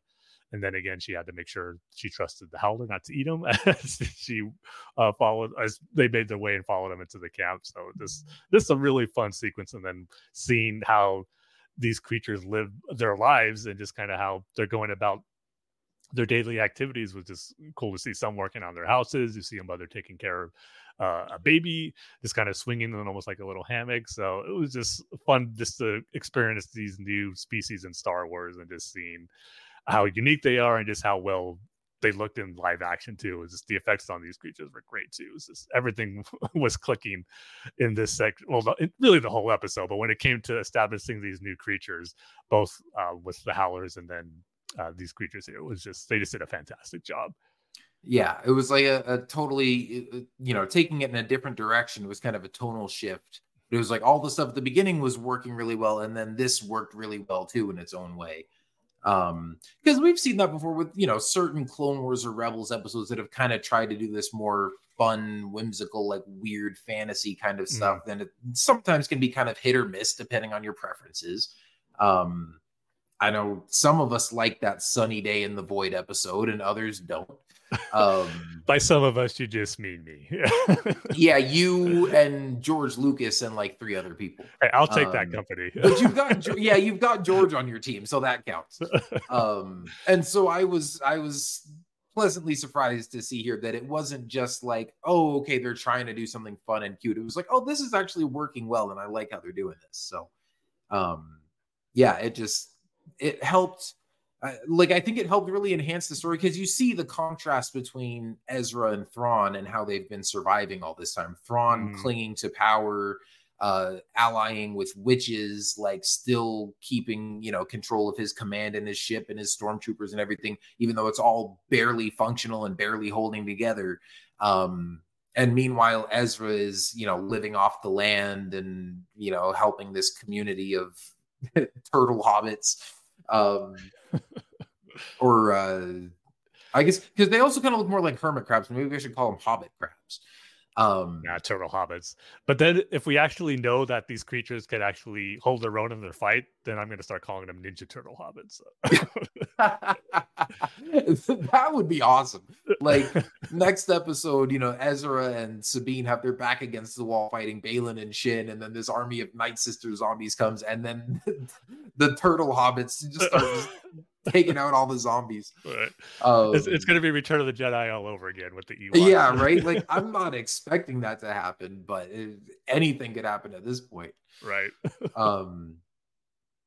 But yeah, it was just, they were just really, cute and fun. But again, it just sort of, like, the sort of 2 different tones in the episode sort of served to highlight, like, this is what Thrawn's all about, and this is what Ezra's all about. And then, of course, as once they recognize that insignia and realize that Sabine is a friend of Ezra's and she's looking for him, they take her back to their village, and that's where she finds Ezra. And we see him for the first time, looking very Moses-like in all his, robed and bearded glory. But yeah, it was just, it was really cool to finally get his introduction. I think, again, Iman Esfandi nailed that performance, and just the mannerisms and everything. It just felt like, even though you might not recognize him with the long hair and the beard and everything, you're like, oh yeah, that feels like Ezra. Totally. He still had the scars too. Yep, still had the scars. The one thing that did kind of take me a while to get used to was the contacts. It's so weird when, like, because Ezra in Rebels has blue eyes, but like that's just not something that I really think about with an animated character. And then seeing like a dark skinned, like Middle Eastern looking guy with like these bright blue eyes was just like, I was like, wait, what's wrong with his eyes? And then I just realized they're blue. I'm like, wait, does Ezra have blue eyes? Like, it's just something that you don't really pay that much attention to. And I feel like they could have just done his natural brown eyes and it'd been fine. But obviously I guess that's a detail that Dave Filoni wanted to keep true to the animated series. So I don't know. For me, like it took a little while to get used to. I don't necessarily love it. Like, I don't hate it, but I just feel like they didn't have to go that route. But I'm sure we'll get more used to it. But aside from that, honest, I thought the look and everything looked great. So yeah, I didn't even realize that. Like, that didn't bother me at all. Like, that wasn't distracting or anything. Like, I didn't even realize he was wearing contacts. Maybe I missed okay. Slap, but I didn't realize that because you weren't the first person to mention. I've seen some talk about that online today. So what I was seeing was like, really? Huh, didn't notice it. But when I look at the poster they revealed today, they kind of stand out more there. But even then, like, not really an issue to me. But maybe just because I just never really paid attention to Ezra's eyes in the first place in the animated series, like you said. But yeah, it was great just to get Ezra in the flesh again in live action for the first time. And just as you said, I mean, Esfandi, I hope I'm saying his name right. He's just portraying the character as you would expect him to be at this point. His dialogue and interactions with Sabine was really great. You could just tell they were capturing that chemistry the two characters had in the animated series. And even though just a small amount of time we got to see them together here, the way they were kind of giving each other crap a little bit about, they're saying like, took you long enough. And it's like, well, like, she was like, jabbing him about his plans, like how like they never work or something to that effect, to where the plans never go as planned, so to speak. But it was just great. And then where they're kind of poking fun at each other, but then they finally just give, I'm sure, the long-awaited hug that they've been wanting to give each other for so long, and just to have that reunion. And and I love that, like the line right before that, because she's giving him crap about like, oh, you always have a plan, but like it's never a good plan. And he goes, oh, well, hey, the plan. He's like, oh, well, hey, the plan worked, didn't it? Like just kind of joking, like, haha, it worked. And then he's like, wait, it did work, right? Like, you realize like, oh yeah, he's been stuck in this galaxy with Thrawn for 10 years. He didn't get to see the aftermath of the Battle of Lothal and what happened with the Empire and everything. And so it's like, hey, this thing that I like, I mean, he didn't sacrifice his life. He's still alive, but it's this thing that I essentially sacrificed myself for, like, it worked, didn't it? Like, and she's like, yeah, it worked. And then, that's when they embrace and have a big hug, and Ezra's theme plays, and, it's just a great moment. Yeah, I mean, I can't wait for the conversations that we hopefully get to see in the next episode. Just kind of both of them filling each other in of what's going on, or especially with Sabine telling Ezra what happened. Not only because I'm sure he's right now just concerned with, like I said, his plan working to free Lothal and to get the Empire out of there. But I mean, she's going to be able to tell him that the Empire fell and that the rebellion won and everything that's happened. I mean, I hope we get that conversation, because that's going to be really good, because we know, sadly, the conversation that eventually is going to happen, it's not going to be a good one, where she's going to tell him how she got there and about Ahsoka and all that stuff. So it's going to be interesting to see his reaction towards that, and just how, if it's going to create kind of this, create some friction in their friendship, or if it'll cause any unrepairable damage, which I hope it doesn't. I mean, hopefully it's this case where maybe he realizes he appreciates that she did what she did just to find Ezra, and to make sure she did what she told him to. Again, going back to what he said when he first saw again, I knew I can count on you, and this is how important that was to her, and she saw it all the way through. So we'll see how that goes. But just at this moment here, I mean, even Sabine doesn't even want to talk about that right now. She just goes, can't we just like enjoy this moment right here before we have to talk about all that stuff? It was just really great. But I'm curious if you thought so, because I've seen a little bit of complaints, not necessarily complaints, but like the scene not hitting the mark emotionally as some would have hoped, as far as the way they reunited. It was like maybe they wanted to see a little more emotion in their reunion for the first time. But I actually felt pretty in line with their characters. Like I said, them kind of poking fun at each other a little bit, which is what they did a lot. And then until they finally get to that moment where they're hugging, and it's not necessarily like they're not crying or sobbing or tears of joy of anything like that, but you just still feel that genuine happiness that they're finally together again and they reunited, and Sabine completed what she was set out to do, and Ezra's trust and faith in her friend was rewarded right there. So I felt it captured it. That reunion felt special and great to me, just knowing how it felt true, how I think their characters would react, knowing what we know of them and what we saw of them in Rebels. But not sure if you felt like, or if you could kind of see some of those issues I've seen some people have with it, as far as it not being hitting them emotionally that they wanted to. Yeah, I thought it was fine. Like it wasn't like a big, kind of hit you in the feels emotional kind of moment for me, but I wasn't necessarily looking for it to be. And I'm like, look, I love these characters. I love the story and everything, but like, I'm maybe not as emotionally invested in like Ezra specifically as some people. And, I mean, no shade to the character or anything. Like, I like Ezra. But some people really love that character, and he's just, he's not like one of my absolute favorite characters or anything like that.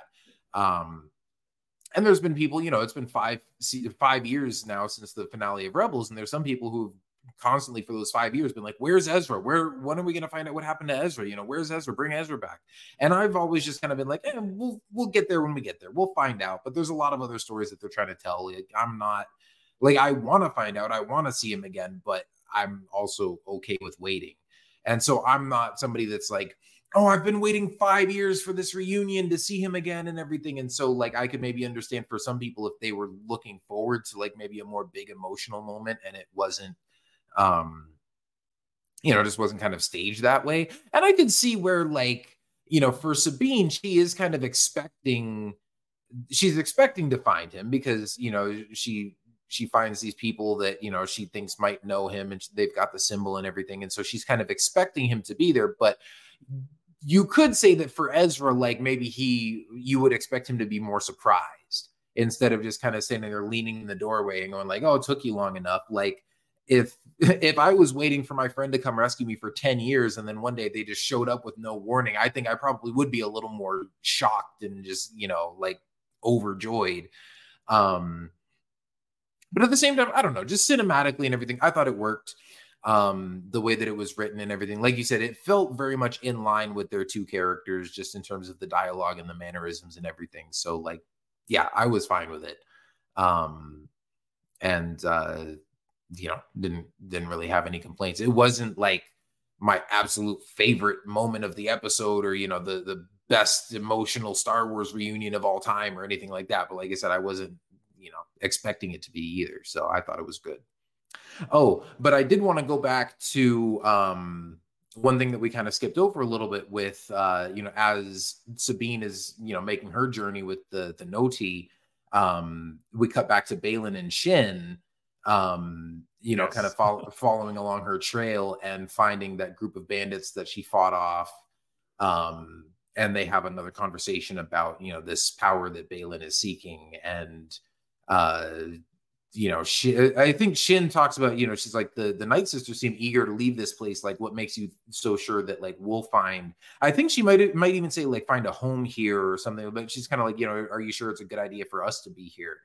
And he says something about like, something calls to us. Can't you hear it? And like something is out there. Like, can't you see it or something? Like he's moving towards this, whatever this big power is that he's looking for. And I love again, sort of the juxtaposition of their characters. He goes, something's out there. Can't you see it? And she goes, I see bandits. Yeah. And you just look up and there's another group of bandits that have come back and she's got her lightsaber ready to attack. And Baylan is like, hold on. Like obviously seeing that Sabine has taken out, their comrades. He's like, the enemy of our enemy can be our friend for now. Stating right off the bat, like he has no long-term intention of like being friends with these guys or whatever, but like he'll use them to fit his own purposes and help, fight and track down Sabine and Ezra and stuff. So, it'll be interesting to see, obviously next episode, we're going to have Sabine and Ezra together. We're going to have Baylan and Shin coming after him with, this group of nomad or, this group of raiders, potentially working with them now too. And also Baylan trying to get to, whatever this power is that he's looking for. But I really enjoyed kind of the dynamic between Baylan and Shin's characters in this episode too. And, I'm really interested to see like what their long-term goal is with Shin, because like she really, for as sort of like ferocious and intimidating and stuff as she seems, like in her fights with Sabine and all that, where she seems really, kind of like intense and creepy and bought into this whole like villain thing. Through her conversations with Baylan, you realize she really is still kind of like young and naive and seems to not really have the same like convictions that he does. Like, and we don't know sort of what their relationship is in terms of like how she came to be his Padawan in the first place. And, I'm assuming maybe she comes from, some bad background where like he took her in and saved her or something like that. And, she kind of follows along with him because he's really all she's got. But anytime she's asking him about, their plans or what he's after or something, she kind of seems to have like no idea what's going on. She's kind of just going along with what he thinks is best. And so I think there definitely could be room there for her to have a turn to the light side, maybe be influenced by somebody other than Baylan, like Ahsoka or Sabine or something like that. Especially if she maybe comes to the realization that Baylan's plans are going in a direction that she doesn't agree with once she realizes kind of the full scope of what he wants to do, whatever that may be, because we don't really know yet either. But just even when, they're having a conversation about the Jedi, and she asks him, like, do you miss it? And he says, like, I miss the idea of it, but not like I don't miss the reality of it and the failure and what they became. Which I love that perspective. I mean, I think that's why he still has this sort of nobility about him, why he still respects Ahsoka as a Jedi, why he still has Shin wear a Padawan braid. Because he still clings to kind of the idea of like what the Jedi could be, but he is like, what the Jedi became by the end of the Clone Wars, like, I want no part of that anymore. But he's talking about Ezra, and he's like, oh, he became part of because Shin asks if he knew Ezra, and he's like, no, he was after my time in the Order. Like, he's part of this generation of Jedi that were trained in the wild after the Order fell. And Shin's like, oh, like me. And he almost kind of like gets defensive or like offended. He's like, no, like he's a Jedi. I trained you to be something more than that. But the fact that she doesn't really see a difference and almost thinks of herself as a Jedi, like, it's like, it kind of makes me wonder, like, how long have they been together? And like, how much does he really explain to her about these things? Because she kind of seems to have like no idea what's going on. Which again makes me think that there could be room for her to kind of become enlightened and see a different perspective and maybe join the good guys at some point. So really interesting stuff there. Like, I'm loving the dynamic between these two characters. It was definitely one of the highlights of this episode, in an episode where there were many highlights. But I really want to know more about Baylan and Shin and just their history and their dynamic and their goals and all that stuff. I absolutely love this scene right here between the two of them, probably even more so than the first one. Just as you said, just Shin asking those questions about how Baylan feels about the Jedi Order. And I really like the word that they brought up Ezra, because he referred to him as a Bokken Jedi. First, I thought he said broken Jedi, but no, it's like Bokken, Bokken. So it's like, that's a term where I guess is referred to Jedi, as he mentioned, who were not trained in the temple and just outside of it. And just how, as you mentioned, Shin thought that's exactly what she's doing. And it's kind of refreshing too, for like the relationship and dynamic as at least some of the antagonists in this series, where it's like, you could tell like there's like that father-daughter relationship there, where he's not just a master who just views her as like a tool or a weapon, where it's like, don't bother me with questions or anything like that. You're here just to like serve me and follow my orders. But no, he's like happy to answer her questions and kind of reveal a little bit, share more about himself when the time comes. So I just really like that dynamic between them, where you just really not necessarily feel like a strong connection just yet between them, but know that it's coming from just a place other than just like evil villain type scenario, which is refreshing to get here. But that kind of takes me into a theory that I have about Shin, not necessarily one that's like really detailed, but there's a part of me here that's thinking Shin is going to play an important part for Baylan reaching his goal, as far as seeking the beginning, or like to get there he needs Shin. Whether, I mean, I hope it doesn't come to somewhere like someone has to be sacrificed who is like someone close to you or who's trained, but somewhere like she's required to like be part of what he needs to get to. Because as the one that made the line of dialogue that made me think that is where she's asking about or saying that, oh, Ezra is trained just like her. But no, he says, she's trained her to be something greater. And maybe what he views as being someone greater is to fulfill that purpose of seeking the beginning. Or maybe it's something where, or he says trained to be something more. So maybe it's something where it's like, maybe he'll need to sacrifice himself, but he wants her to carry on like his ideals and what he feels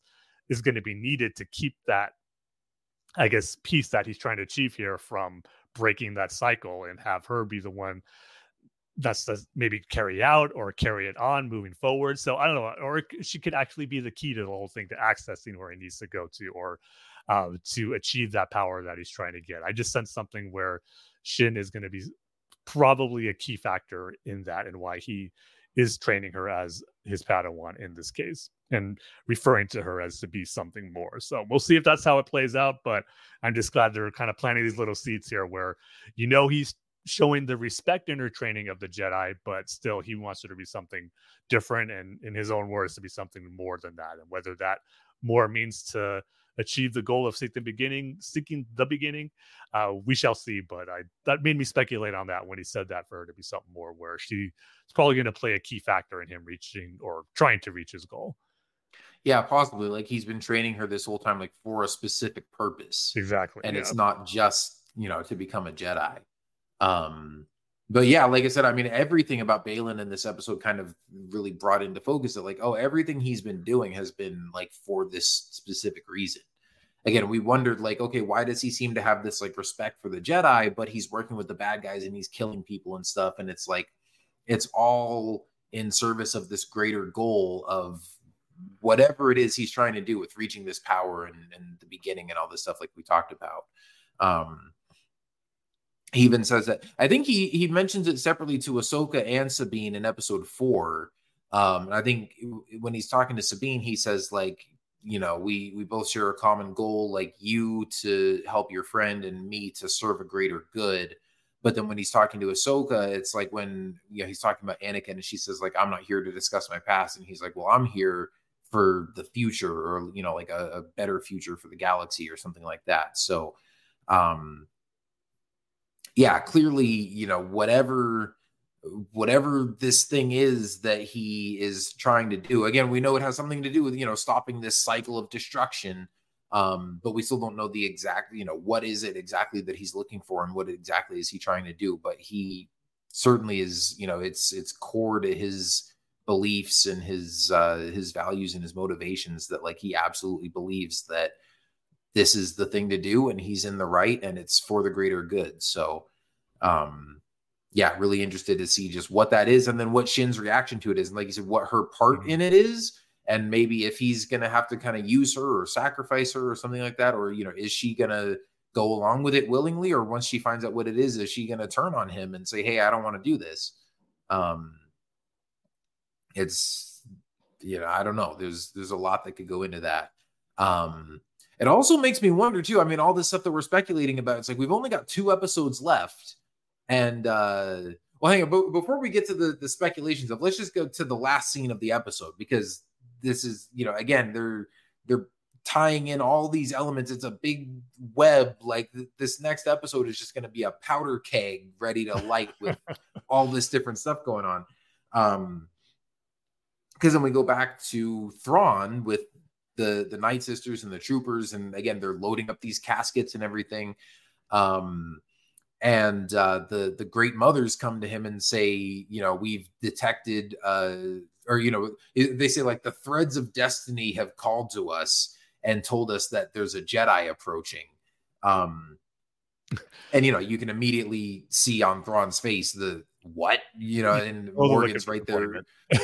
Yeah. And he's right there next to Morgan, and he's like, and Morgan's like, oh crap. Yeah. And he's like, this couldn't possibly be the Ahsoka Tano that you told me died, could it? And she's like, no, well, Baylan said that she was dead. And he's like, well, Baylan was also a Jedi. And so therefore we have to consider that he may be flawed. And therefore we're going to assume that Ahsoka's alive until we can prove otherwise. And he's like, all right, prepare for her arrival. I want to know everything. I want to know her history. I want to know her master. I want to know, like, everything about her training and all this kind of stuff.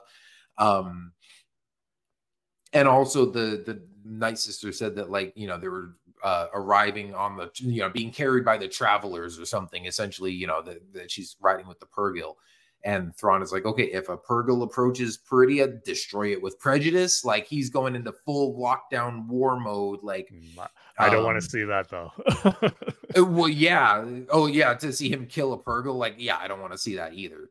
And I guess the good news is, like, he probably doesn't realize there's such a huge group of them coming. So even if he takes one out, which unfortunately I feel like we might see, but there's no way they're going to take them all out. And you could definitely understand his hatred of the poor girl, though. That's for Oh sure. yeah, absolutely.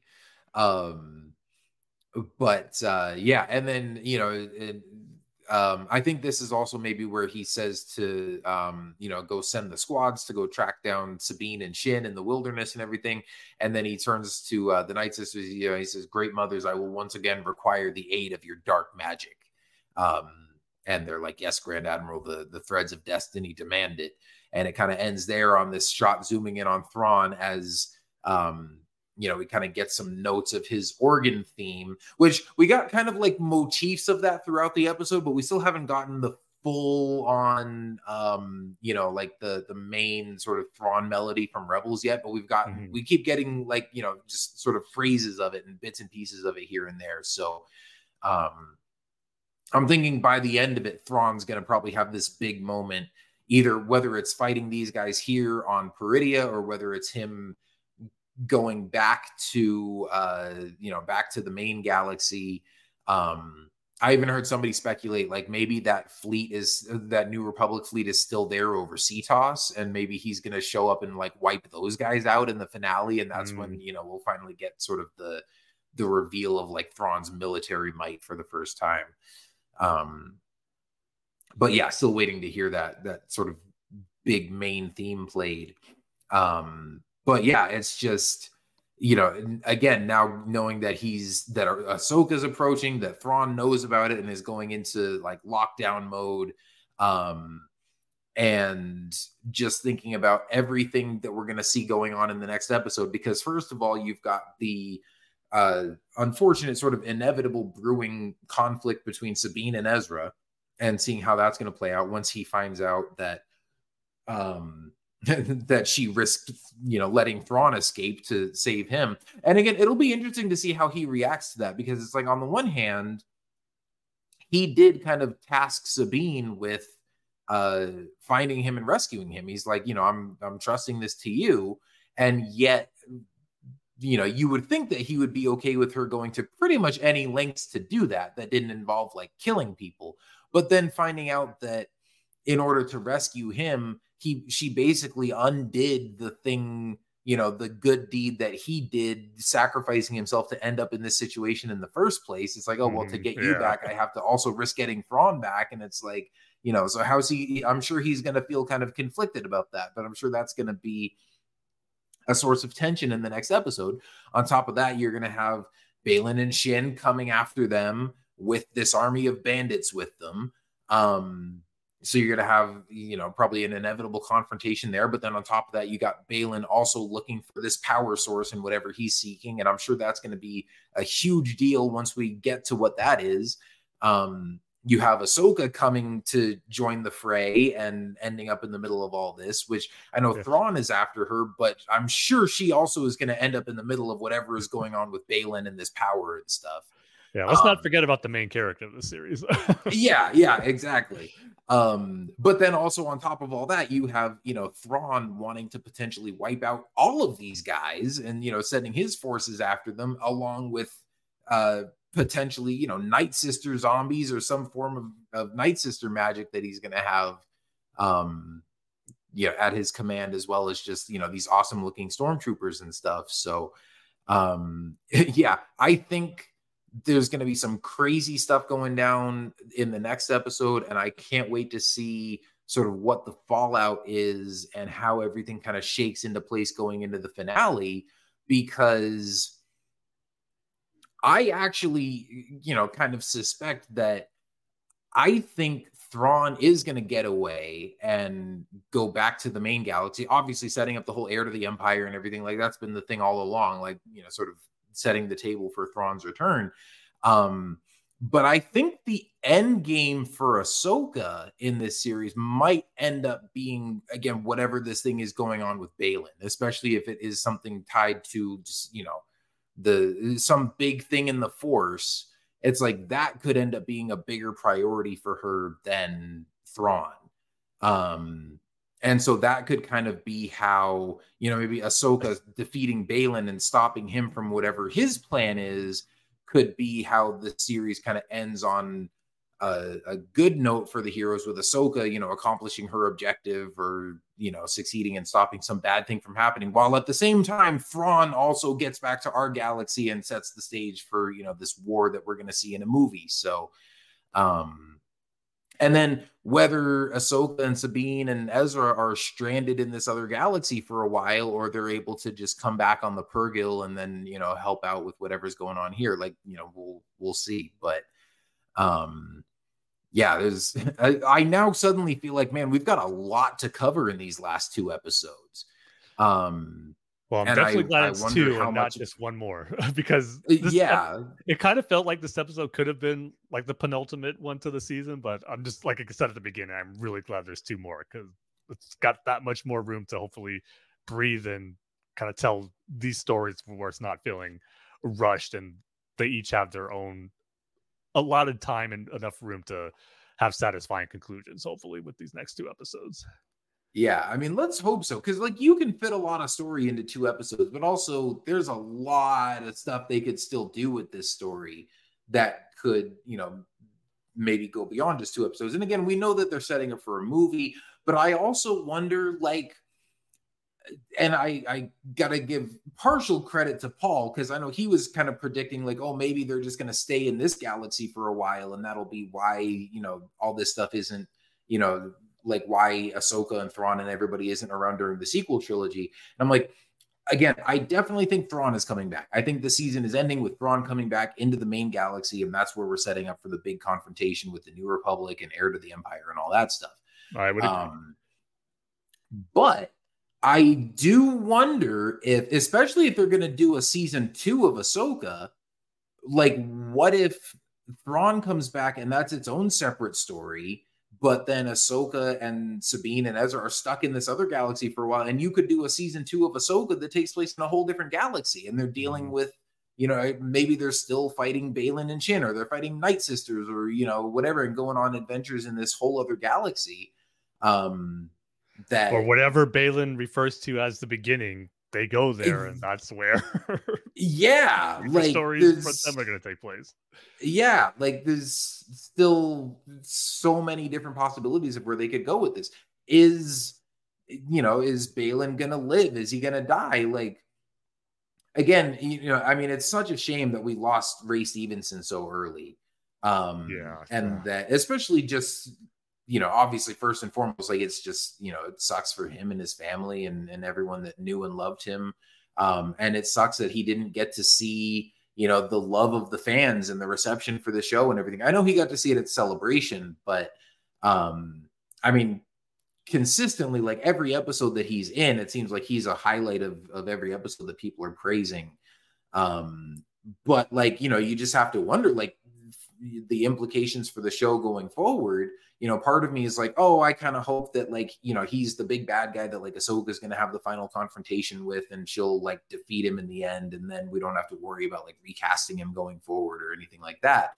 But man, the more we learn about his motivations, the more I'm like, man, he's a really fascinating character that I would love to see stick around for a while. Right.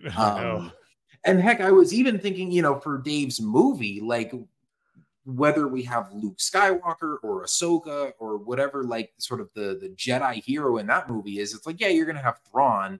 And now we know, heck, we might have Nightsisters to deal with as well, but also like, it would still be cool to have like a force wielding, lightsaber wielding villain in there as well. And like to see Luke Skywalker go up against Baylan Skoll in a movie, like that would be freaking awesome.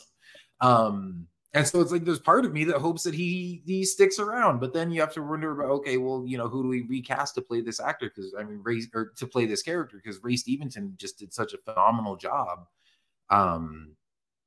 So yeah, I don't know. I mean, that's just one more aspect to wonder, where are they going with all this? But it's, like I said, there's a lot that you can pack into 2 episodes, but at the same time, that also still kind of feels like a short amount of time to address all the questions that I have right now and all the possible different directions that this story could go. Yeah, I highly doubt, with all the questions we usually have with Dave Filoni stories, he doesn't usually answer them all anyway. So there's going to be stuff that's going to be lingering, even if it's like a really satisfying conclusion for all the characters and where things are left, there's still going to be questions that we're just going to be dying to know. Yeah, like the finale of Rebels. Like, we're going to get like a really satisfying conclusion, and yet some big cliffhanger that we have to wait 5 years to find out. Like, which sadly would probably be the time for the movie to come out as we're speaking of it. Oh gosh, I hope it's not 5 years. I know they were talking about it, maybe being like 2026. I'm sure that's probably not going to happen now with the strike and everything and just stuff getting pushed back. But if we get it in like 2027 or 28 or something, I mean, actually, I guess that is 5 years from now, huh? Yeah. Well, crazy to believe. We'll see. Yeah, just going back real quick to the moment where Thrawn is saying like he wants to know everything on Ahsoka, like her master, and I can't wait to see where he realizes Anakin Skywalker is her master, or was her master, and just knowing he did have history with both Anakin and Darth Vader in the second novel that came out a couple of years ago, as part of, I guess, the new Thrawn trilogy in the canon. But it just makes me think too, it's like, oh, is he going to pull up some old video records and database in his Star Destroyer where we're going to see kind of Anakin and Ahsoka again in a hologram, kind of similar to what kind of like that video Ahsoka or the hologram Ahsoka was watching in Rebels, where he was making that instruction training video. Maybe not necessarily that, but just some like archival footage of Anakin and Ahsoka back during the Clone Wars days. So maybe we haven't seen the last of Anakin and young Ahsoka yet in this series, but that would be really cool. And just hear him talk about Anakin and because I don't believe that he knows Anakin is Vader. I don't remember that happening in that book, unless I'm mistaken, as I know it's been a while since I read it. So I honestly, I never finished that book, but I did see somebody on Twitter saying that he does know that. Okay. In the books. But I mean, even if it hasn't already been confirmed in canon, that's just the kind of thing that I wouldn't put it past Thrawn to figure out. With him having been in such close proximity to Palpatine and to Vader, and knowing what he knows about the Jedi and the Clone Wars and stuff, like if anybody could put 2 and 2 together and figure out, kind of like knowing how Palpatine was kind of grooming Anakin and always had him at his side, and Anakin was this super powerful Jedi, and then the Jedi all get wiped out, but there's this one who becomes a Sith Lord and is at Palpatine's side all the time, and him, and his connection with Luke Skywalker. Although I guess Thrawn wouldn't know about that because he disappeared before Luke was, really prominent in the rebellion. But I think he either already knows or could figure it out, and that's going to be a really cool moment to see and just hear him reference that. And I think you could be right too about even seeing maybe like training footage, because there's a couple of lines that we hear Hayden Christensen say in that TV spot that we haven't heard yet, where he says he's talking to, clearly sounds like he's talking to Ahsoka, and he says like, in this war you will face more than just droids. And then at the end he says like, you can I know you can do this, Ahsoka. And I will say, after episode 5, I just kind of assumed that, okay, maybe they filmed like a flashback scene where it was just the two of them training together, and then just ended up not using that. And that's why they just, put that dialogue in the TV spot. I was like, okay, I'm not expecting to see any more flashback Anakin Ahsoka scenes, going forward. But yeah, how cool would it be if maybe even the next episode kicks off with like Thrawn in his office, like watching that scene play out via hologram, and we hear that dialogue from Anakin, and then maybe him putting the pieces together and realizing that that's Darth Vader, and that, Anakin's apprentice is the Jedi that's coming after him, and just, oh man, it's going to be some good stuff. Right. And two, just even, it'd be great to see like the growth that Ahsoka had in her experience in the world between worlds, where if Thrawn tries to kind of use that against her, almost like Balin did, where like your master became Darth Vader, but then we'll see how Ahsoka overcame that because of the final lesson that Anakin taught her in Shadow Warrior, and just seeing her growth as a character, and just even as a Jedi here, we're knowing that she's not ashamed, or it's not going to hold her back anymore of her legacy and Anakin's path that he took. So just more potential for some great stuff with Anakin and Ahsoka here, where maybe we not see them together again like we did in the World Between Worlds, but still kind of continuing on that story thread of their legacy as master and apprentice, and how Ahsoka is carrying on that legacy as far as being more than just the legacy of death that Anakin told her that she was, just as he is more than that. So yeah, just more cool stuff potentially on the horizon with that stuff with Anakin that we got in episode 5. So hopefully that is something that takes place in the next week's episode. Yeah, I mean, I think regardless, like, even if we don't see that scene or that footage or whatever, like, it's definitely going to get referenced. Mm-hmm. It's definitely going to get brought up, especially if we see Ahsoka and Thrawn come face to face. But I think even, we could just get a scene early in the episode where he's studying her and going over all that information that he wanted.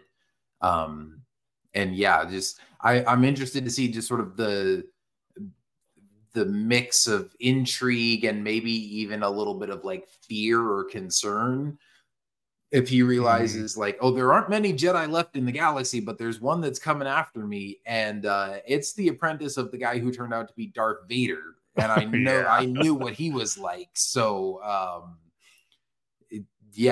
Thrawn doesn't scare easily, but I'm interested to see what his reaction to that'll be. Yeah, that'll be awesome if that's what his reaction is. That little inclination of fear that he probably doesn't show very often to anyone, but once he sees that Anakin is her master, it just has a little bit of that fear slide through.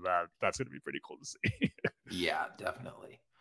And of course, in an awesome episode filled with all kinds of Nightsister magic and Thrawn and Ezra and all this awesome stuff, we start and end the episode talking about Anakin,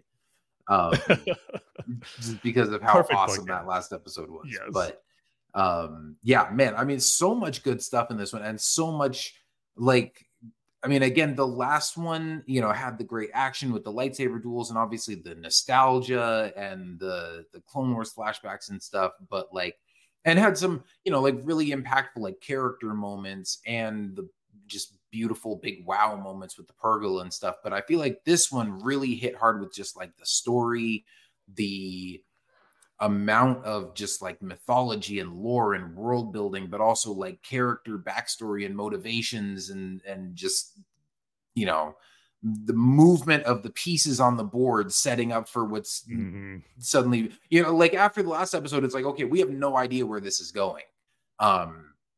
Except that we're going off into another galaxy to find Ezra and Thrawn. And now with 2 episodes left, we have a much better idea of where this is headed, what, sort of just the positioning of all these different pieces on the chessboard. And it was just really fascinating to watch. And it has me really excited going into just these last 2 episodes of the season. But this, through 6 episodes so far, this has just been some phenomenal Star Wars. Yeah, some of the best we've gotten. I think when it's all said and done, this is going to go down as just one of the all-time great Star Wars stories. And I mean, there's 2 episodes left to go to say for sure, but I have all the confidence in the world that Dave Filoni is going to stick the landing on this one.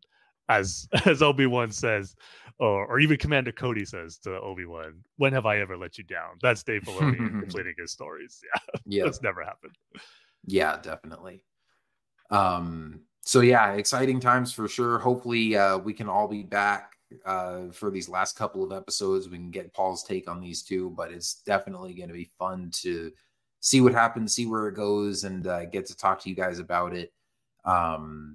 But I know you put out the question for the listeners too, to see what people thought of this last episode. So what did we get for responses on that?